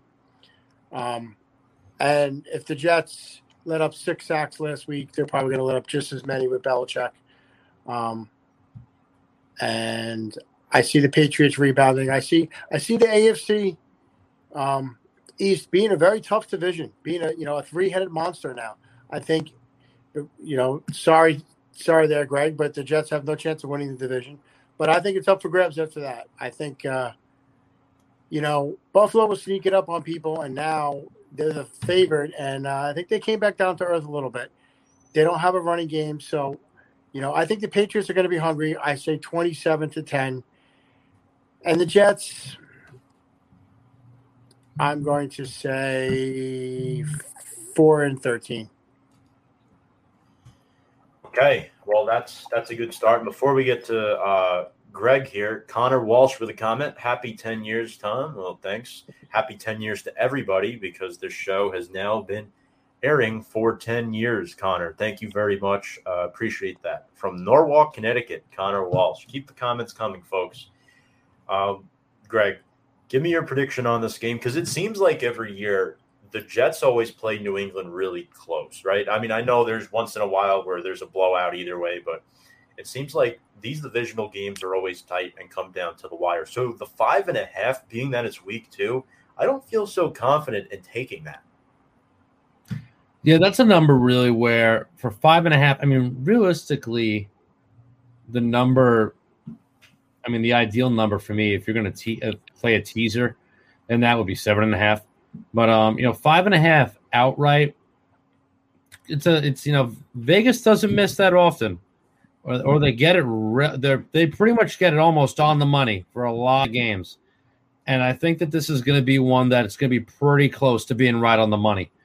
Because I, like Brian, a lot of my predictions for this week and also this season are kind of right along the lines of Brian, because there are people that are saying, like guys like Nate Burleson, they're like, the Jets can surprise people with like 9 wins. No, I don't see it. I think that it's a building year. This is really seeing what you got with number 2, and letting Saleh, just become the head coach and kind of get and find out what direction this team needs to go. Obviously, you want to go, toward more winning games, but really figure out what the team's identity is for this year. And for this week in particular, I think if you're going to play 5.5 straight up, I would personally take it, because I see New England winning by a touchdown. I personally have 24-17 this week in favor of New England, because I think that, for Mac Jones in his first game to put up 287 yards against a Dolphins defense that has a lot of playmakers, it's, I think that the Jets are going to have a tough time, because also for the Jets on offense, Zach Wilson, you saw glimpses of what he can be, but I think at the same time, it's, going against the Patriots defense, even if they don't have Stephon Gilmore, they still held Miami to 17 points, which isn't terrible, because Tua Tagovailoa was awful, but that's another situation. I think the Jets are just going to have a little bit more of a problem against that New England defense, and I think it's going to be a 24-17 win. And my season prediction for this year, it's, the Jets are going to be obviously in the top 10, potentially even top 5 again in the draft, and I think they're going to go 5-12. All right. Yeah, I agree with everything you just said right there. Kyle, I want to hear from you. Where do you think the Jets fall in this game and over the course of this season? That's a competitive AFC East. It's a shame the Jets are in this division, because if they were in the South, or maybe maybe the North now with Baltimore slacking off, they might do a little bit better record-wise. I think that, sadly, this is going to be a blowout. I think we're going to see something around 27-7 or even 30-7 potentially, because like Brian said, if you're allowing the Carolina Panthers, who granted don't have a bad defense, but compared to this Patriots defense, all that they've gotten back and all that they've added this past offseason, and Carolina had 6 sacks against you, it's going to be a long day for Zach Wilson, especially not having Mekhi Becton there the entirety of the game, because I know, like Greg said, played first quarter or at least half the game. Not having him there against a stellar Miami defense, Mac Jones looked fantastic, and now going up against the Jets defense, which is completely depleted and losing a defensive player, it seems like almost every single week, on top of the fact not having any corners for the last how many years now, Greg, it's going to be a long day for this Jets team, and I think that we're going to see a score of 27-7 as the final score. And for the season, I think I might be, as crazy as this sounds, I think we're going to see a 6-11 season out of them. And as crazy as my tables have turned from saying they're going to get blown out, I think I see 6 wins with this team. You have a couple favorable matchups, I think so, in a game like Houston, Jacksonville, Atlanta maybe, Denver. I think they got a couple wins in them. I really do. I think Zach Wilson is talented enough to get it done by himself. Funny, those are all the teams that I had the Jets beating. That's what I'm saying. I think they have. I think maybe they have some wins. One out, and then maybe sneaking one out against the Broncos, I think. Yeah. You know how Denver went for us. So Yeah. I don't know about Denver. we'll see. We'll see. We'll see. A lot of these games are matchup based. So I'm going to go ahead and say New England unfortunately wins this game, but I'm going to go a little bit lower scoring. I'm going to say New England scores 23 points, and I think the Jets are going to score 16.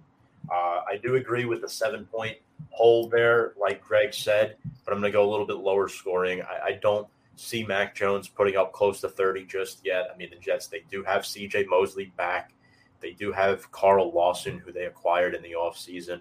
So I am really excited about this Jets defense. Marcus May is, he makes a lot of good plays in the secondary. So the biggest concern for me with the Jets is their cornerback position, at least defensively, from what I've seen off of, first glance. Obviously, I haven't broken down the team full-blown analysis, but the corner position concerns me. In New England, they went out, they got, again, Nelson Aguilar has some pretty bad hands, but he had a nice season for him last year in Vegas, got himself a contract in New England. I think the Patriots, they have a few other weapons, Jonnu Smith and Hunter Henry at tight end. That's a good combo for Jones to throw to. And Damian Harris is a running back who can take the top off of defense. So that's why they traded Sony Michel. But for the season, I have the Jets going 5-12. I originally was going to go the 4-13 route, but I think looking more into their schedule now, I see a 5th win coming in there late in the season, plus Salah and Wilson. I think by week 12 or week 13, I think they're going to hit their stride a little bit and be competitive in a lot of these football games. So 5-12 for me. I like how, Tom, you basically took 1 point off each team's score and then stuck with the same exact record as me. Oh, I find that pretty coincidental. Well, you read my mind because I had the exact same prediction as you. So I wasn't going to come on air and say 24-17. So I had to go one down. All right. At least I know you like a book. I mean, it's been how many years since I've known you? So at least I got a pretty good read on you already. Yeah. Yes, I am wide open like a book sometimes. Anyone knows exactly what's going through my mind. But Brian and Greg, any final thoughts here before we let you guys go? Obviously, 10-year anniversary. Oh, and I do have one more question. Week 1, what was your favorite NFL game? I want to ask both of you. Your favorite NFL game in week 1 and why? That's my last question for each of you. I am going to say, my mother's probably going to hear this at some point too and be very upset. I'm going to say the Saints and the Packers because, they're after the Giants, they're my 2 next favorite teams. My sister lives in New Orleans and my mom's from Green Bay. But after hearing every single day about Aaron Rodgers and seeing him go out and lay a goose egg, I was actually, I was happy to see that. Enough is enough. This is what happens when you make yourself bigger than the game, in my opinion. He went out, threw 2 interceptions, and got blown out by the Saints, which nobody saw. So to me, that was my favorite moment of the week. I got to go with the game last night. The Raiders and Ravens. I mean, if you could have just not watched the first 3 quarters of the game, or actually in most of the fourth quarter, if you tuned into the game with about 4 minutes left in the fourth quarter. That was all you needed to see how amazing of a game that was. I have never in my life, in my 26, soon to be 27 years of living, have never seen an ending like that game had, ever. That was one of the wildest games I've ever seen. Yeah, I completely agree. As people talking on talk shows today, is Derek Carr elite as a quarterback? So No. It was definitely a stellar game. Definitely a stellar game. I happen to agree with you, Greg. That was my favorite by far this weekend. I was getting spat on last night at Citi Field, so I missed that game, unfortunately. I got to watch this Mets team yet again disappoint me with two 40-year-old pitchers on the mound. So obviously that was a lot of fun. But I think brought a pillow and blanket. Yeah, this is also true. At least I had a hat on. My favorite Week 1 game, probably Chiefs Browns. Just the way that Cleveland got ahead early. All the Browns fans or all the people that rooted for the Browns. Kyle, Dom was texting me saying, "I told you about Cleveland. They're going to win this football game." And I'm like, "No, watch Patrick Mahomes pull it off at the end." It's just insanity. Happens? Patrick Mahomes pulls it off at the end. It doesn't matter. Down by 20, down by 30. It doesn't matter. Yeah. And they did it in a quarter, too. They did it in one quarter. It's just like watching. It's like a reincarnation of Brady's clutch moments. Because even in Week 1, like against Dallas on a first Thursday night game of the year, you knew once they panned to Brady with his head down like this on the bench, you knew it was over. Yeah, that minute 24 was too much time. Yeah, that you can't give Brady that much time. As old as this guy is, what's also crazy is this guy looks 25 when he's 44. He didn't even look this young when he was actually 24. It's crazy how young he looks now, but you can't give him any time because he picks you apart and makes you pay. And it's like the same thing now at Mahomes. You can give this guy however many points you want, and he'll still find a way to just come back and just destroy you. If you guys remember in the playoffs, I think it was a year or two ago, they played Houston in the first round. And remember, Houston went up like 20-plus points on them, and then the Chiefs still came back and won, like in that same half. That was it. They were down 28-0, I think. Yeah, that was it. That was the moment. It was like, okay, this is Patrick Mahomes' league now. We're just living in it. We're just watching it. Yes. Yeah, it was funny. I was watching that meme. It was Aaron Rodgers at 38 next to Brady at 44, 37, however old Rodgers is. And like Rodgers looks like 10 years older than Brady. He looks like he looks like a caveman. And Tom Brady I guess when you move down south, I mean, you age less, right? And you got the warm weather going for you. It's that Florida going, baby. Avocado ice cream. Yes. Yes. Brian, Greg, any final thoughts here? I'm just going to give a final thought. And, thank you so much for asking me to come on. I can't believe it's 10 years. And I really miss doing this. It just, like you said, after a while, the commute was so far. And, I miss being in the sporting world. I did this for a lot of years with you. But, I have so many other memories with you guys doing this show and all the stuff that we did at Post. And all the late nights and the food. And, going to the Christmas parties and just everything. And all the things that we did together. We spent a lot of time. We spent 40, 50 hours a week together, especially during football season.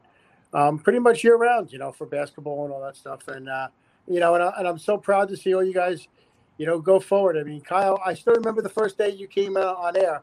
And I remember going, this kid's in high school going, wow, he's really good. And here you are now. So, I'm just I'm happy to have met you guys and that you're continuing to do the show. Proud of all you guys. And, I'll have to try to come on again sometime because, I really miss doing this. It was great to see everybody. I miss, Greg and Tom and Kyle.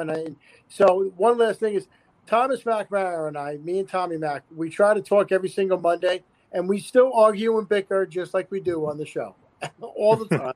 So we pretty much talk once a week, and we kind of do our own little review and preview once a week, and we still don't agree on anything. We play golf once in a while. We still agree on nothing. So that hasn't changed. And just continue the great work, guys. I'm proud to have been a part of this. I'm glad it made it 10 years, and thank you so much for having me on. Craig? Yeah, it's, echo Brian's point, which Brian, by the way, my golf game has significantly improved this year. I've really taken a full liking to golf, so my game is improving drastically. I'm only about a 42 handicap now instead of an 80. I'm down to a 12. You're already well. All right, I guess I got a lot more work to go then. But again, I appreciate you guys having me on. It's the couple years that I did review and preview was a lot of fun. Especially with us, like with the four of us, and then Tommy Mack. It was a fun time. We always had a lot to talk about, a lot of different viewpoints, a lot of laughs, a lot of yelling. That's for sure. We had a whole lot of yelling, and he emphasized that. Yeah, a lot of yelling. But it was such a fun time. And doing this, doing little small appearances like this for the show, it's like I almost get that itch again to kind of get back after it again. Like I want to start doing my own show. I want to come back. I want to do my own show eventually. That'd be fun. I just got to find the time. But I really enjoyed review and preview. I can't believe it's been 10 years already that this has been going on. And it's Tom. It's awesome that you've been picking this up where Brian left off, and you've really taken it to another level with, and now you basically have your own network based off this show. So I give major kudos to you and for constantly finding the time and energy and, will to do this show and expand it to the levels that you did. So I give major kudos to you. And, I thank you guys again for having me on. I had a blast. Absolutely. Appreciate both of you guys so much. Same goes for you guys, Greg, with football. I mean, that goes unnoticed. I thank you enough countless times for that, because without you, I'm not where I am today in my own career. And I'll never forget that. And then Brian as well, the whole sports talks thing. He took a shy kid that was very uncomfortable behind a mic to a guy that was doing this right now. And the two of you did that. When both of you first met me, I was one of the quietest people in the room, wouldn't say a word, and now I don't shut up. Right. So that's pretty much what you guys have kind of turned me into. So I love you guys for it. I really appreciate it. Have a good one. And enjoy some football. Week 2's coming up. Go Giants, go Jets. Best time of the year, baby. Nothing like watching your team lose every week. Keep up the good work, Tom, Kyle, Craig. It was great to see you guys. And we'll do this again sometime soon. Absolutely. Thanks, guys. Appreciate it. Sure. Thanks, guys. Appreciate it. That was Brian Marbach and Greg Vavrinick. Kyle, wow, it's been 100 minutes already since we've gone on air. And we do have a question from Connor. Is there any one prediction made going into the season that you guys see as being true after week 1? So basically he's saying a lot of unthinkables happened in week 1. I mean, look, I think Tampa wins the Super Bowl again. I mean, that's the one prediction that I still think is true. I know Dallas took them to the wire, but look, you can't judge any team based off their week 1 performance. I mean, not even the Giants, right? I mean, they were bad, but they could shock us all on Thursday night and kick the crap out of Washington. And then we could be turning around and saying, well, this team may be headed in a different direction. Or the Atlanta Falcons could come back from losing 32-6 to the Eagles and slobber whatever team they're playing. You really don't know until about week 5 or 6 where a team is headed, in my opinion. Sometimes it takes even longer. But that's my one thing from week 1. Tampa's winning the Super Bowl. Yeah, well, Atlanta's actually playing Tampa this week, so I don't think they're beating Tampa. They're beating the crap out of Tampa. I don't think that's happening. But if anything, just to be a little different, I would say the LA Rams. You give Matthew Stafford a solid team around him, and look what he did. And I get it. It was against the Bears defense that's been a little depleted, although the front seven is pretty good. The secondary has been depleted over the course of the last couple years. Matthew Stafford just looked absolutely stellar. And some people have him, and the Rams representing the NFC in the Super Bowl. So I can definitely see that happening as well. In fact, I think it'll probably come down to the Tampa Bay Buccaneers and the LA Rams in the NFC Championship game. So that's probably a prediction made in the beginning of the season that I think that can come true. Yeah, I mean, I do agree. I can't talk too loud, though, because there's a Green Bay Packers bar about 10 minutes from my house. So I have to keep that on the low. They love Aaron Rodgers out there still. But on that note, I just want to thank one more person tonight and then we'll get into our last segment, Kyle. Fonz DeFalco, who is not able to join us live tonight here for our 10-year anniversary show, he originally came up with the idea of NFL quick picks, and he left us with a teaser video as what this 10-year anniversary of Review and Preview means to him. What's going on, everybody? It's Fonz DeFalco here. I wanted to say, Tom Scavetta and everybody else, the boys at Review and Preview, I want to say congratulations. 10 years of Review and Preview. It's excellent stuff. I'll say my time Review and Preview, I was there for about a year, about a few years back, and they welcomed me with open arms. They gave me my first opportunity to work in this industry, and every time we were there and back in the studio, it was so much fun for those 2 hours, just taking your mind off things, just talking sports. And, it was just incredible stuff. And thank you to those guys for helping me out. And I'm sure everybody else is very appreciative of what you guys have done there. Again, 10 years is definitely incredible stuff. I enjoyed my time. And I'm sure everybody else who's been there currently or formerly of Review and Preview has definitely enjoyed their time. Might be a little bit of a teaser, but I might be making an appearance back on Review and Preview. We got to talk to Tom about that one. Tom will tell you more about that a little bit later. I don't know what's going to happen. We'll see. But no, on a serious note, I definitely enjoyed my time on Review and Preview, seeing the growth that you guys have had from literally working at a local radio station at Post to now having its own network on Facebook and on YouTube and whatnot. I like to say I'm happy that I was be able to part of that transition. I was happy to be a part of Review and Preview, and I'm happy to be part of it for the foreseeable future. We'll see more about that later. But no, from the bottom of my heart, I want to say congratulations to you guys. Tom, Kyle Russo, James Montefiusco, the guys that I first worked with at Review and Preview. Congrats to you guys. And here's to another 10 years for Review and Preview Sports.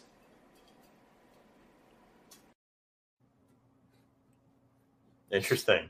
Yeah. Very, very interesting. For the foreseeable future, we will see.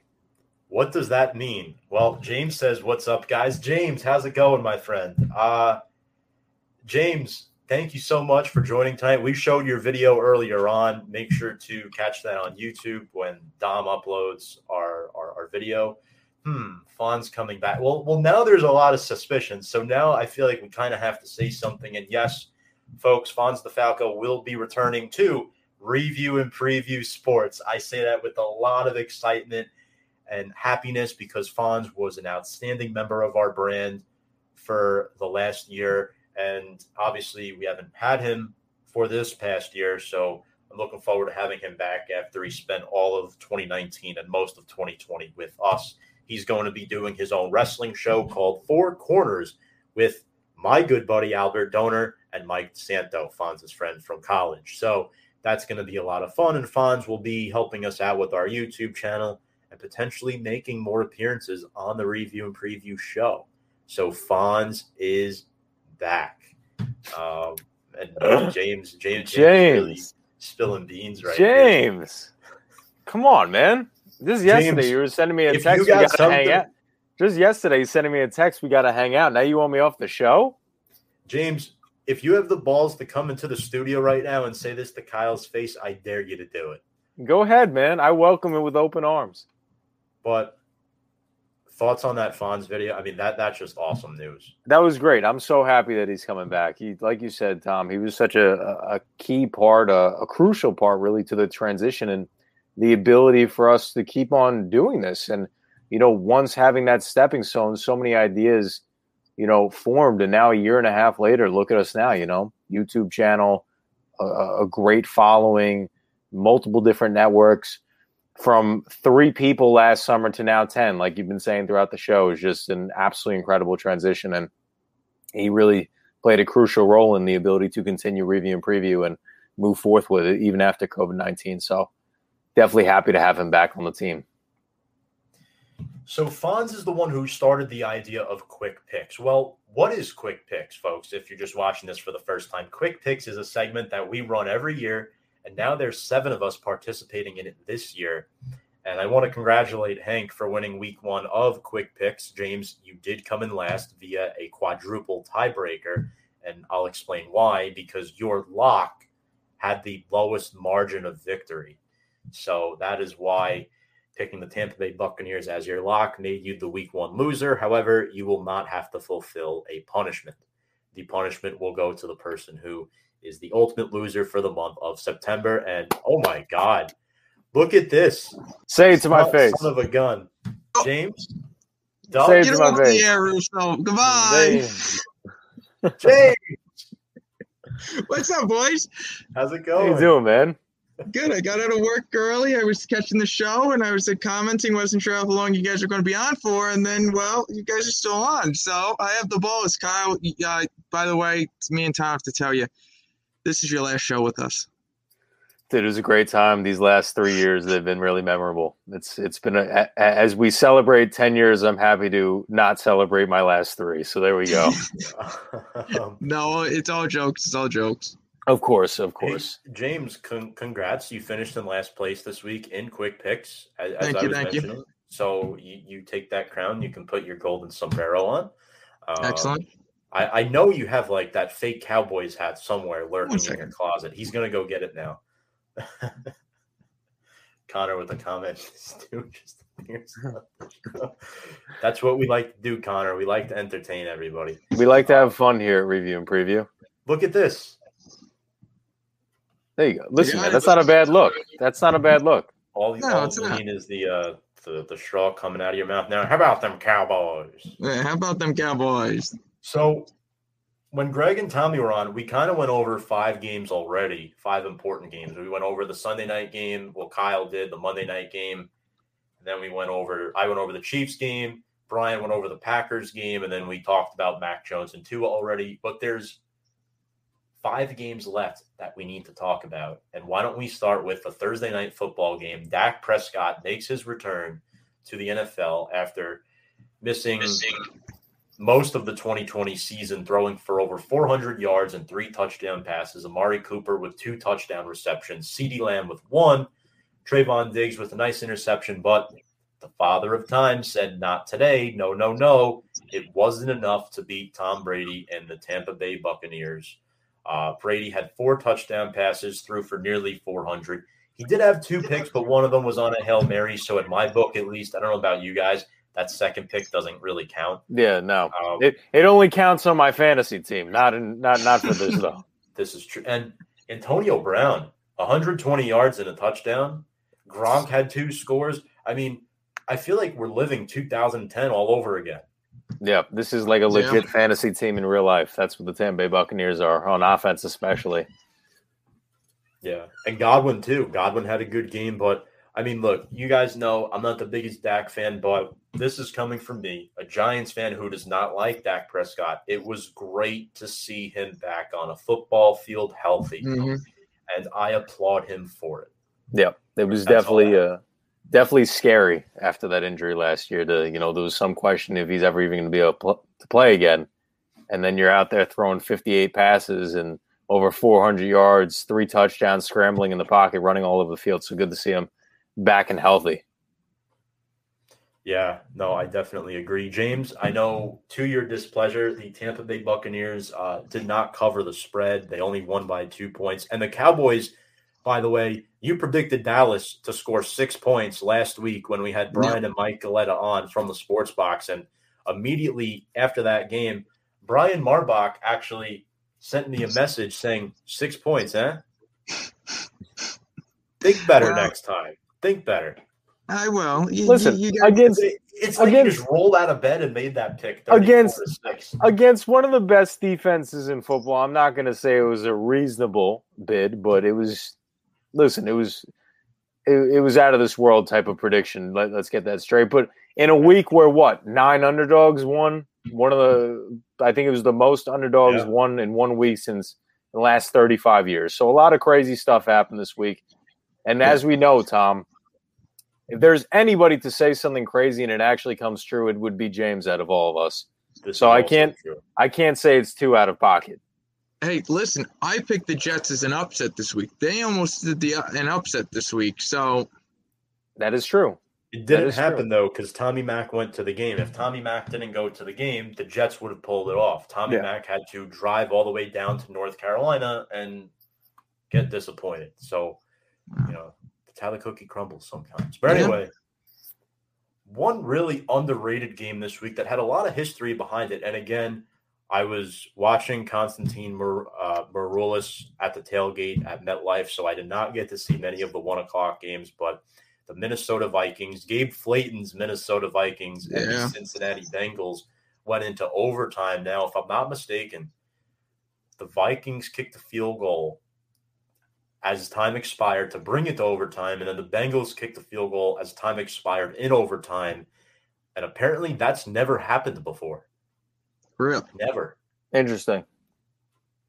So we almost saw a tie in week 1, and thank God for Evan McPherson, because if he doesn't hit that field goal, I would have been really upset. I would hate to see a tie week 1. It looks gross on the scoreboard watching. Like, if you have to see a tie in the NFL standings for 18 weeks throughout the course of the season, I mean, just send me to the chair, because I don't want to look at that, you know? I think the Bengals actually, like a year or two ago, entered the season. I think their first game of the season, they did tie. I think they tied with It was the Eagles. either, I don't think it was week 1, though. I think it was either with Cleveland or Pittsburgh. I could have I could be mistaken, but Pittsburgh. It was definitely a crazy game, definitely an entertaining game. It was, we talked about Dak Prescott coming back. Look at Joe Burrow and what he was able to do against the Minnesota Vikings defense, who may not be up to that same level they were a couple years ago, but he looked pretty stellar as well. But wait, they have Dalvin Tomlinson now. Their front is loaded. Yeah. Michael Pierce is back too from the COVID list. Eric Kendricks. They got Nick Vigil from the Bengals against his former team. Everson Griffin's back. Cam Dantzler. They gave Harrison Smith a contract extension. I know Xavier Woods is a downgrade from Anthony Harris, but he's still an average player. Their defense did improve. I'll give them that. They're that one team that is on the cusp of the playoffs, but I don't think they're there just yet. They have to make some improvements. Kirk Cousins still has Thielen vision. Thielen had 2 touchdowns in this game. And who would have thought Joe Mixon would lead the NFL in rushing after week 1? No, we just talked about such high praise about Dalvin Tomlinson, how he really solidified the run defense and 127 rushing yards on 29 attempts and a TD. Not good for the Minnesota Vikings defense. Well, not good for my previous statement either. Yeah. Now, there's this one team in the NFC East that we have this obsession over, and it is the Washington football team. And honestly, they might as well stay the Washington football team, because at this point, I kind of just like to call them that. I don't want to call them anything else at this point. Agreed. They lost on Sunday. They lost their quarterback week 1, Ryan Fitzpatrick, a hip subluxation. That was the official diagnosis. Will be out week 2. He placed on IR. Who do they sign? Pat Shurmur's son to the practice squad, Kyle Shurmur. Look, Washington did not have a good game. Antonio Gibson had 2 fumbles, lost 1. Brandon Staley wins his head coaching debut for the Chargers, first to do that in Chargers history since Norv Turner back in 2007. And when Norv Turner did that, he took them to the AFC Championship game. That was the year that we won the Super Bowl. So we almost played the Chargers if they would have upset New England. But what are our thoughts on this game? Is the Washington football team a team that's going to come together in the middle of the season again and, kind of start to piece together the puzzle? Or do we think that, they're not going to be as good as they were last year? I think that I really do think they're going to be very good. I thought it would have been a tighter QB competition between Ryan Fitzpatrick and Taylor Heineke. Because to be honest, just realistically, right? We look at last season. We look at how he performed in playoffs. And the end of last season, was Taylor Heineke really ever bad? Even in this game, he completed 11 of 15 passes, over 120 or 130 yards and a touchdown. He's not a bad quarterback. In fact, he's probably one of the better backups in all of football. To now take this position, Ron Rivera is saying that we don't need to go look for a guy or sign somebody, because I think they have a good enough quarterback, let alone to win them some games with the weapons they have around him and the defensive side of things. But to win this division as well, I think Taylor Heineke is more than capable of doing so and putting some wins in the win column for this team. I think that he gives probably a little more offensive support than Ryan Fitzpatrick does too. And I think that over the next 6 or so 8 weeks that Ryan Fitzpatrick is on the IR, Taylor Heineke is going to have a lot of time to really prove himself as a starter in this league. I agree with that. Yeah. James, I know you were on previously, but after seeing that abysmal Giants performance in Week 1, do you think Washington kicks our asses on Thursday night, or do you think there's a chance? Just straight out there, plain and simple. I mean, we both know Kyle is going to be rooting for his closet team, but wearing a Giants shirt. So I guarantee you he already picked them in the quick picks. I did. Hey, He did. you picked He them. did. You picked them too, Tom. You So- picked them too. Oh, I picked them first this time. I didn't just pick them. I made it a point to pick them first because I knew Kyle, once he had a second, the first game he was going to pick, Washington over the Giants. Well, listen, it's the first game on the schedule, first game of the week. But again, I think that they legitimately, in real talk, I do think they have a legitimate chance in, not only this game, but the division as a whole. But James, continue upon Tom's simply stated question for Thursday Night Football. Their defense is pretty good. Taylor Heineke, we saw what he did against Tom Brady, nearly knocking him out. Washington nearly went on after the wild card round. Tom Brady could have been sitting at home for the rest of the summer and not having a Super Bowl ring. True.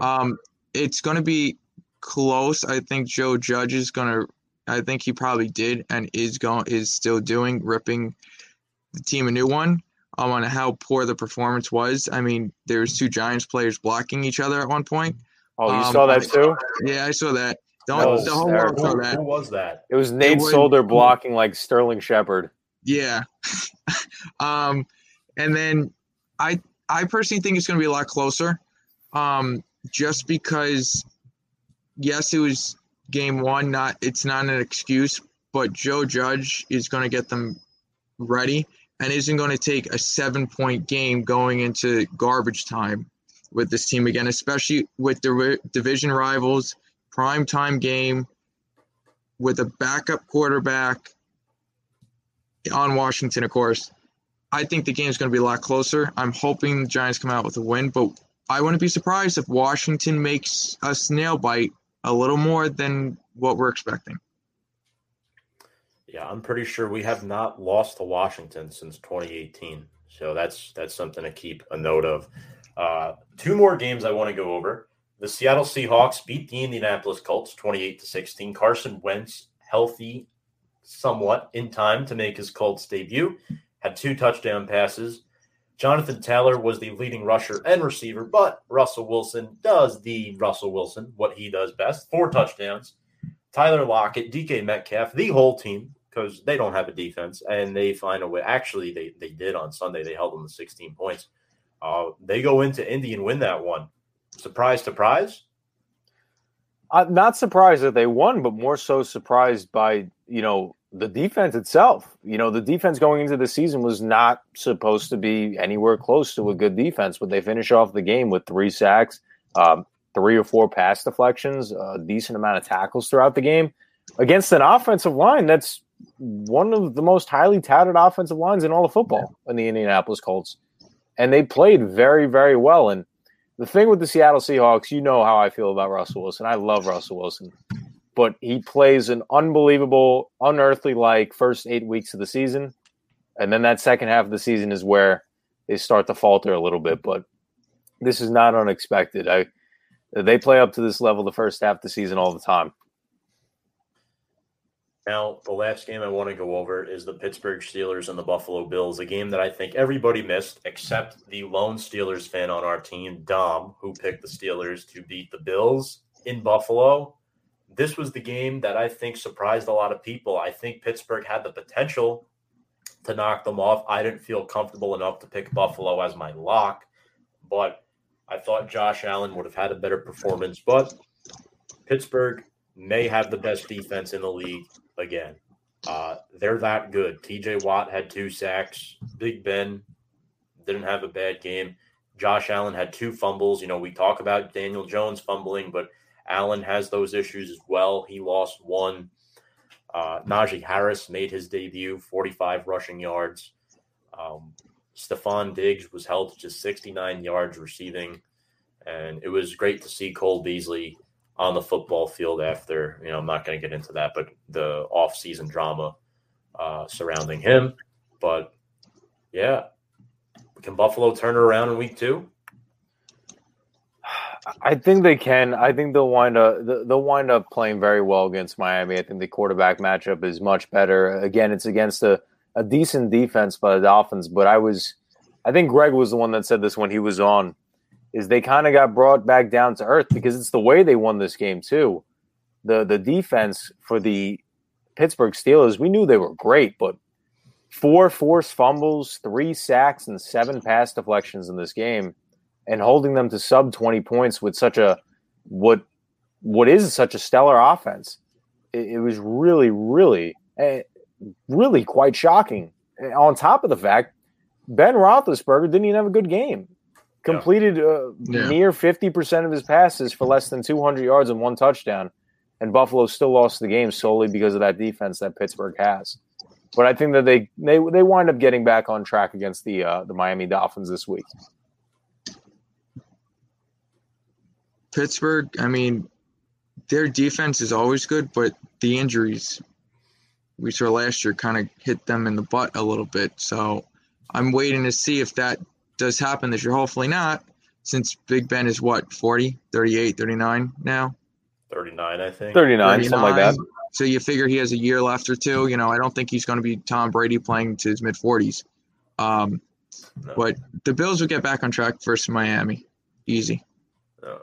Big Ben's not in Tom Brady shape, although I'm going to give him credit. He did lose a lot of weight in the offseason. He is trying. It's just when you're trying at 38, 39 years old, you're not going to play into your mid-40s like Tom Brady is. So speaking of injuries, we mentioned that 49ers-Lions game saw a lot. We saw 2 torn ACLs. Niners lost their cornerback, Jason Verrett. Lions lost their second-year rising star corner, Jeff Okudah. And Raheem Mostert is out for the season as well. The 49ers seem to never catch a break with injuries. It seems like every single year, they're always the ones hit the hardest. In fact, I believe since 2013, they have the most torn ACLs in the entire National Football League, and that's a damn shame. Yep. It's absolutely insanity to really think about it.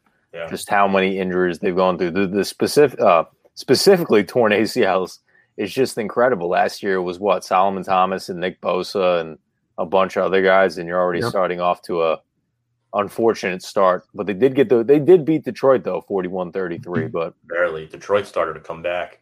Yeah, DeAndre Swift is a killer, but the 49ers again, even when they lost all those guys last season, they still stayed extremely competitive. But now more so for Detroit, you switch gears, you look at the defensive side of the ball. Jeff Okudah was a 3rd overall pick just a year ago, guys, and he's already, even out of college, just never healthy, and that's really a shame. Yeah, Lions will be picking in the top 5 this year in the draft. I think yes. That's a bold prediction I'm going to make. I love Dan Campbell. He was my favorite hire of this hiring period because of his attachment to the Giants, but they're not going to win that many games this season. So with that being said, the NFC West is 4-0. The NFC North is 0-4. Just goes to show you how polar opposite of 2 divisions. It's a good thing Gabe's not running the North Pole this year. Otherwise, you'd have to talk about an 0-4 first week. But who loses first in the NFC West? I mean, we're looking at the schedule here. Seattle hosts Tennessee this week. The Rams are at Indianapolis. The Cardinals, I'm not so sure. I'd have to. They play Minnesota. Schedule. The 49ers play the Eagles. Yeah, I think you could see another. Sure. You could see 8-0. The Rams are playing Indianapolis. The Cardinals are playing Minnesota. You have Seattle playing Tennessee, and you have Eagles versus 49ers. Eagles versus 49ers. You could see a clean sweep again, to be honest with you. The Cardinals are playing the Vikings at home. They'll probably win that game. Yeah. The Cardinals, Kyler Murray's playing on a different level. He's running with the MVP this year. He's looking to compete for that MVP trophy. Yeah. The Rams should beat the Colts. They should. They look pretty good. Yeah, I think The Seahawks, and this is crazy, with them playing at home with the fans, probably have the best shot at losing just because of the Tennessee team that they're playing, because Tennessee's probably the best of their 4 opponents. But, man, Chandler Jones had a 5-sack week. It's going to be interesting. We mentioned Buffalo at Miami, the Rams at the Colts, the Raiders at the Steelers, 2 surprising 1-0 teams, the Saints at the Panthers, the Titans at the Seahawks, the Cowboys at the Chargers is going to be a shootout potentially. It's a lot of fun, that game. That's going to be a lot of fun. But my game this week on Sunday Night Football is Chiefs at Ravens. Even though the Ravens are dealing with a bunch of injuries, I still think this is going to be an awesome game. I do expect the Chiefs to come out victorious, but yeah, that's my game of the week right there. It's definitely going to be a good one. It always is a good one, even though I don't think Lamar Jackson has ever beaten Patrick Mahomes. It's always for the most part a competitive game. Yeah. Yeah, no, I definitely agree with that. I would say that's probably the best primetime game on there this week. Yeah, I think so too. I mean, Monday you got Lions and Packers. We saw what the Packers did. That is not, well, listen, against the Lions, I don't think Green Bay comes out throwing up goose eggs again against the Lions. I don't think that's going to happen. Kyle, James, it's been 2+ hours. Any final thoughts here before we wrap up tonight's 10-year anniversary show? Great show, fellas, as always, and happy 10 years to all of us, everybody that we've had on throughout the years. And again, I feel like people have been saying this as they filter in throughout the night, to another 10 years. Great success and expanding this brand to its highest of potentials. James? I wish I was able to join you guys at 7 o'clock, but I was still at work. So I did catch some of it, bits and pieces. So it was great to see some of the familiar faces, Tom, that when I first joined you told me about. We spoke to over the phone in the studio. Great to see Fonz. Great to see Kyle. It's always fun to kind of have a reunion in a sense. I'm glad to be part of this with you two and the rest of the brand. Tom, I'm pretty sure if I never met you in one of the classes we had together, me and you wouldn't be sitting here, and I wouldn't be knowing Kyle. So it was great. Looking forward to what the future has to come. I won't say the next 10 years because everybody said it all night, but what the future has to come for us three and the brand as a whole. So thank you, Tom, for letting me be part of this special moment and this brand. The biggest concern I had when taking over as host was finding 2 solidified co-hosts, and I think I found that in yourself and Kyle. I think without you two guys, you guys helped the engine run. Kyle with just the insane knowledge of sports that you have, and James with all the production work that you do behind the scenes that alleviates pressure off me. That doesn't go unnoticed. So, I really do appreciate everything that you guys have done, from Johnny Montalbano to Brian Marbach to myself. This has been an awesome tradition that we've kept on going. I'm looking forward to bringing Fonz DeFalco back as we have revealed our new show that will be coming to Review and Preview. That'll be, let's see, we got our show, we got Hank's show, we got Big Blue Avenue, we're going to have Fonz's show, and then we're going to have Paul's show coming back. So that's 5 shows for Review and Preview Sports once the time October rolls around. We're going to be busy. Yep. Very, very busy. Very excited. Folks, on that note, on behalf of James Montefusco and Kyle Russo, I'm Tom Scavetta saying so long. You've been watching this special 10-year anniversary of Review and Preview here on Facebook Live. Have a good night.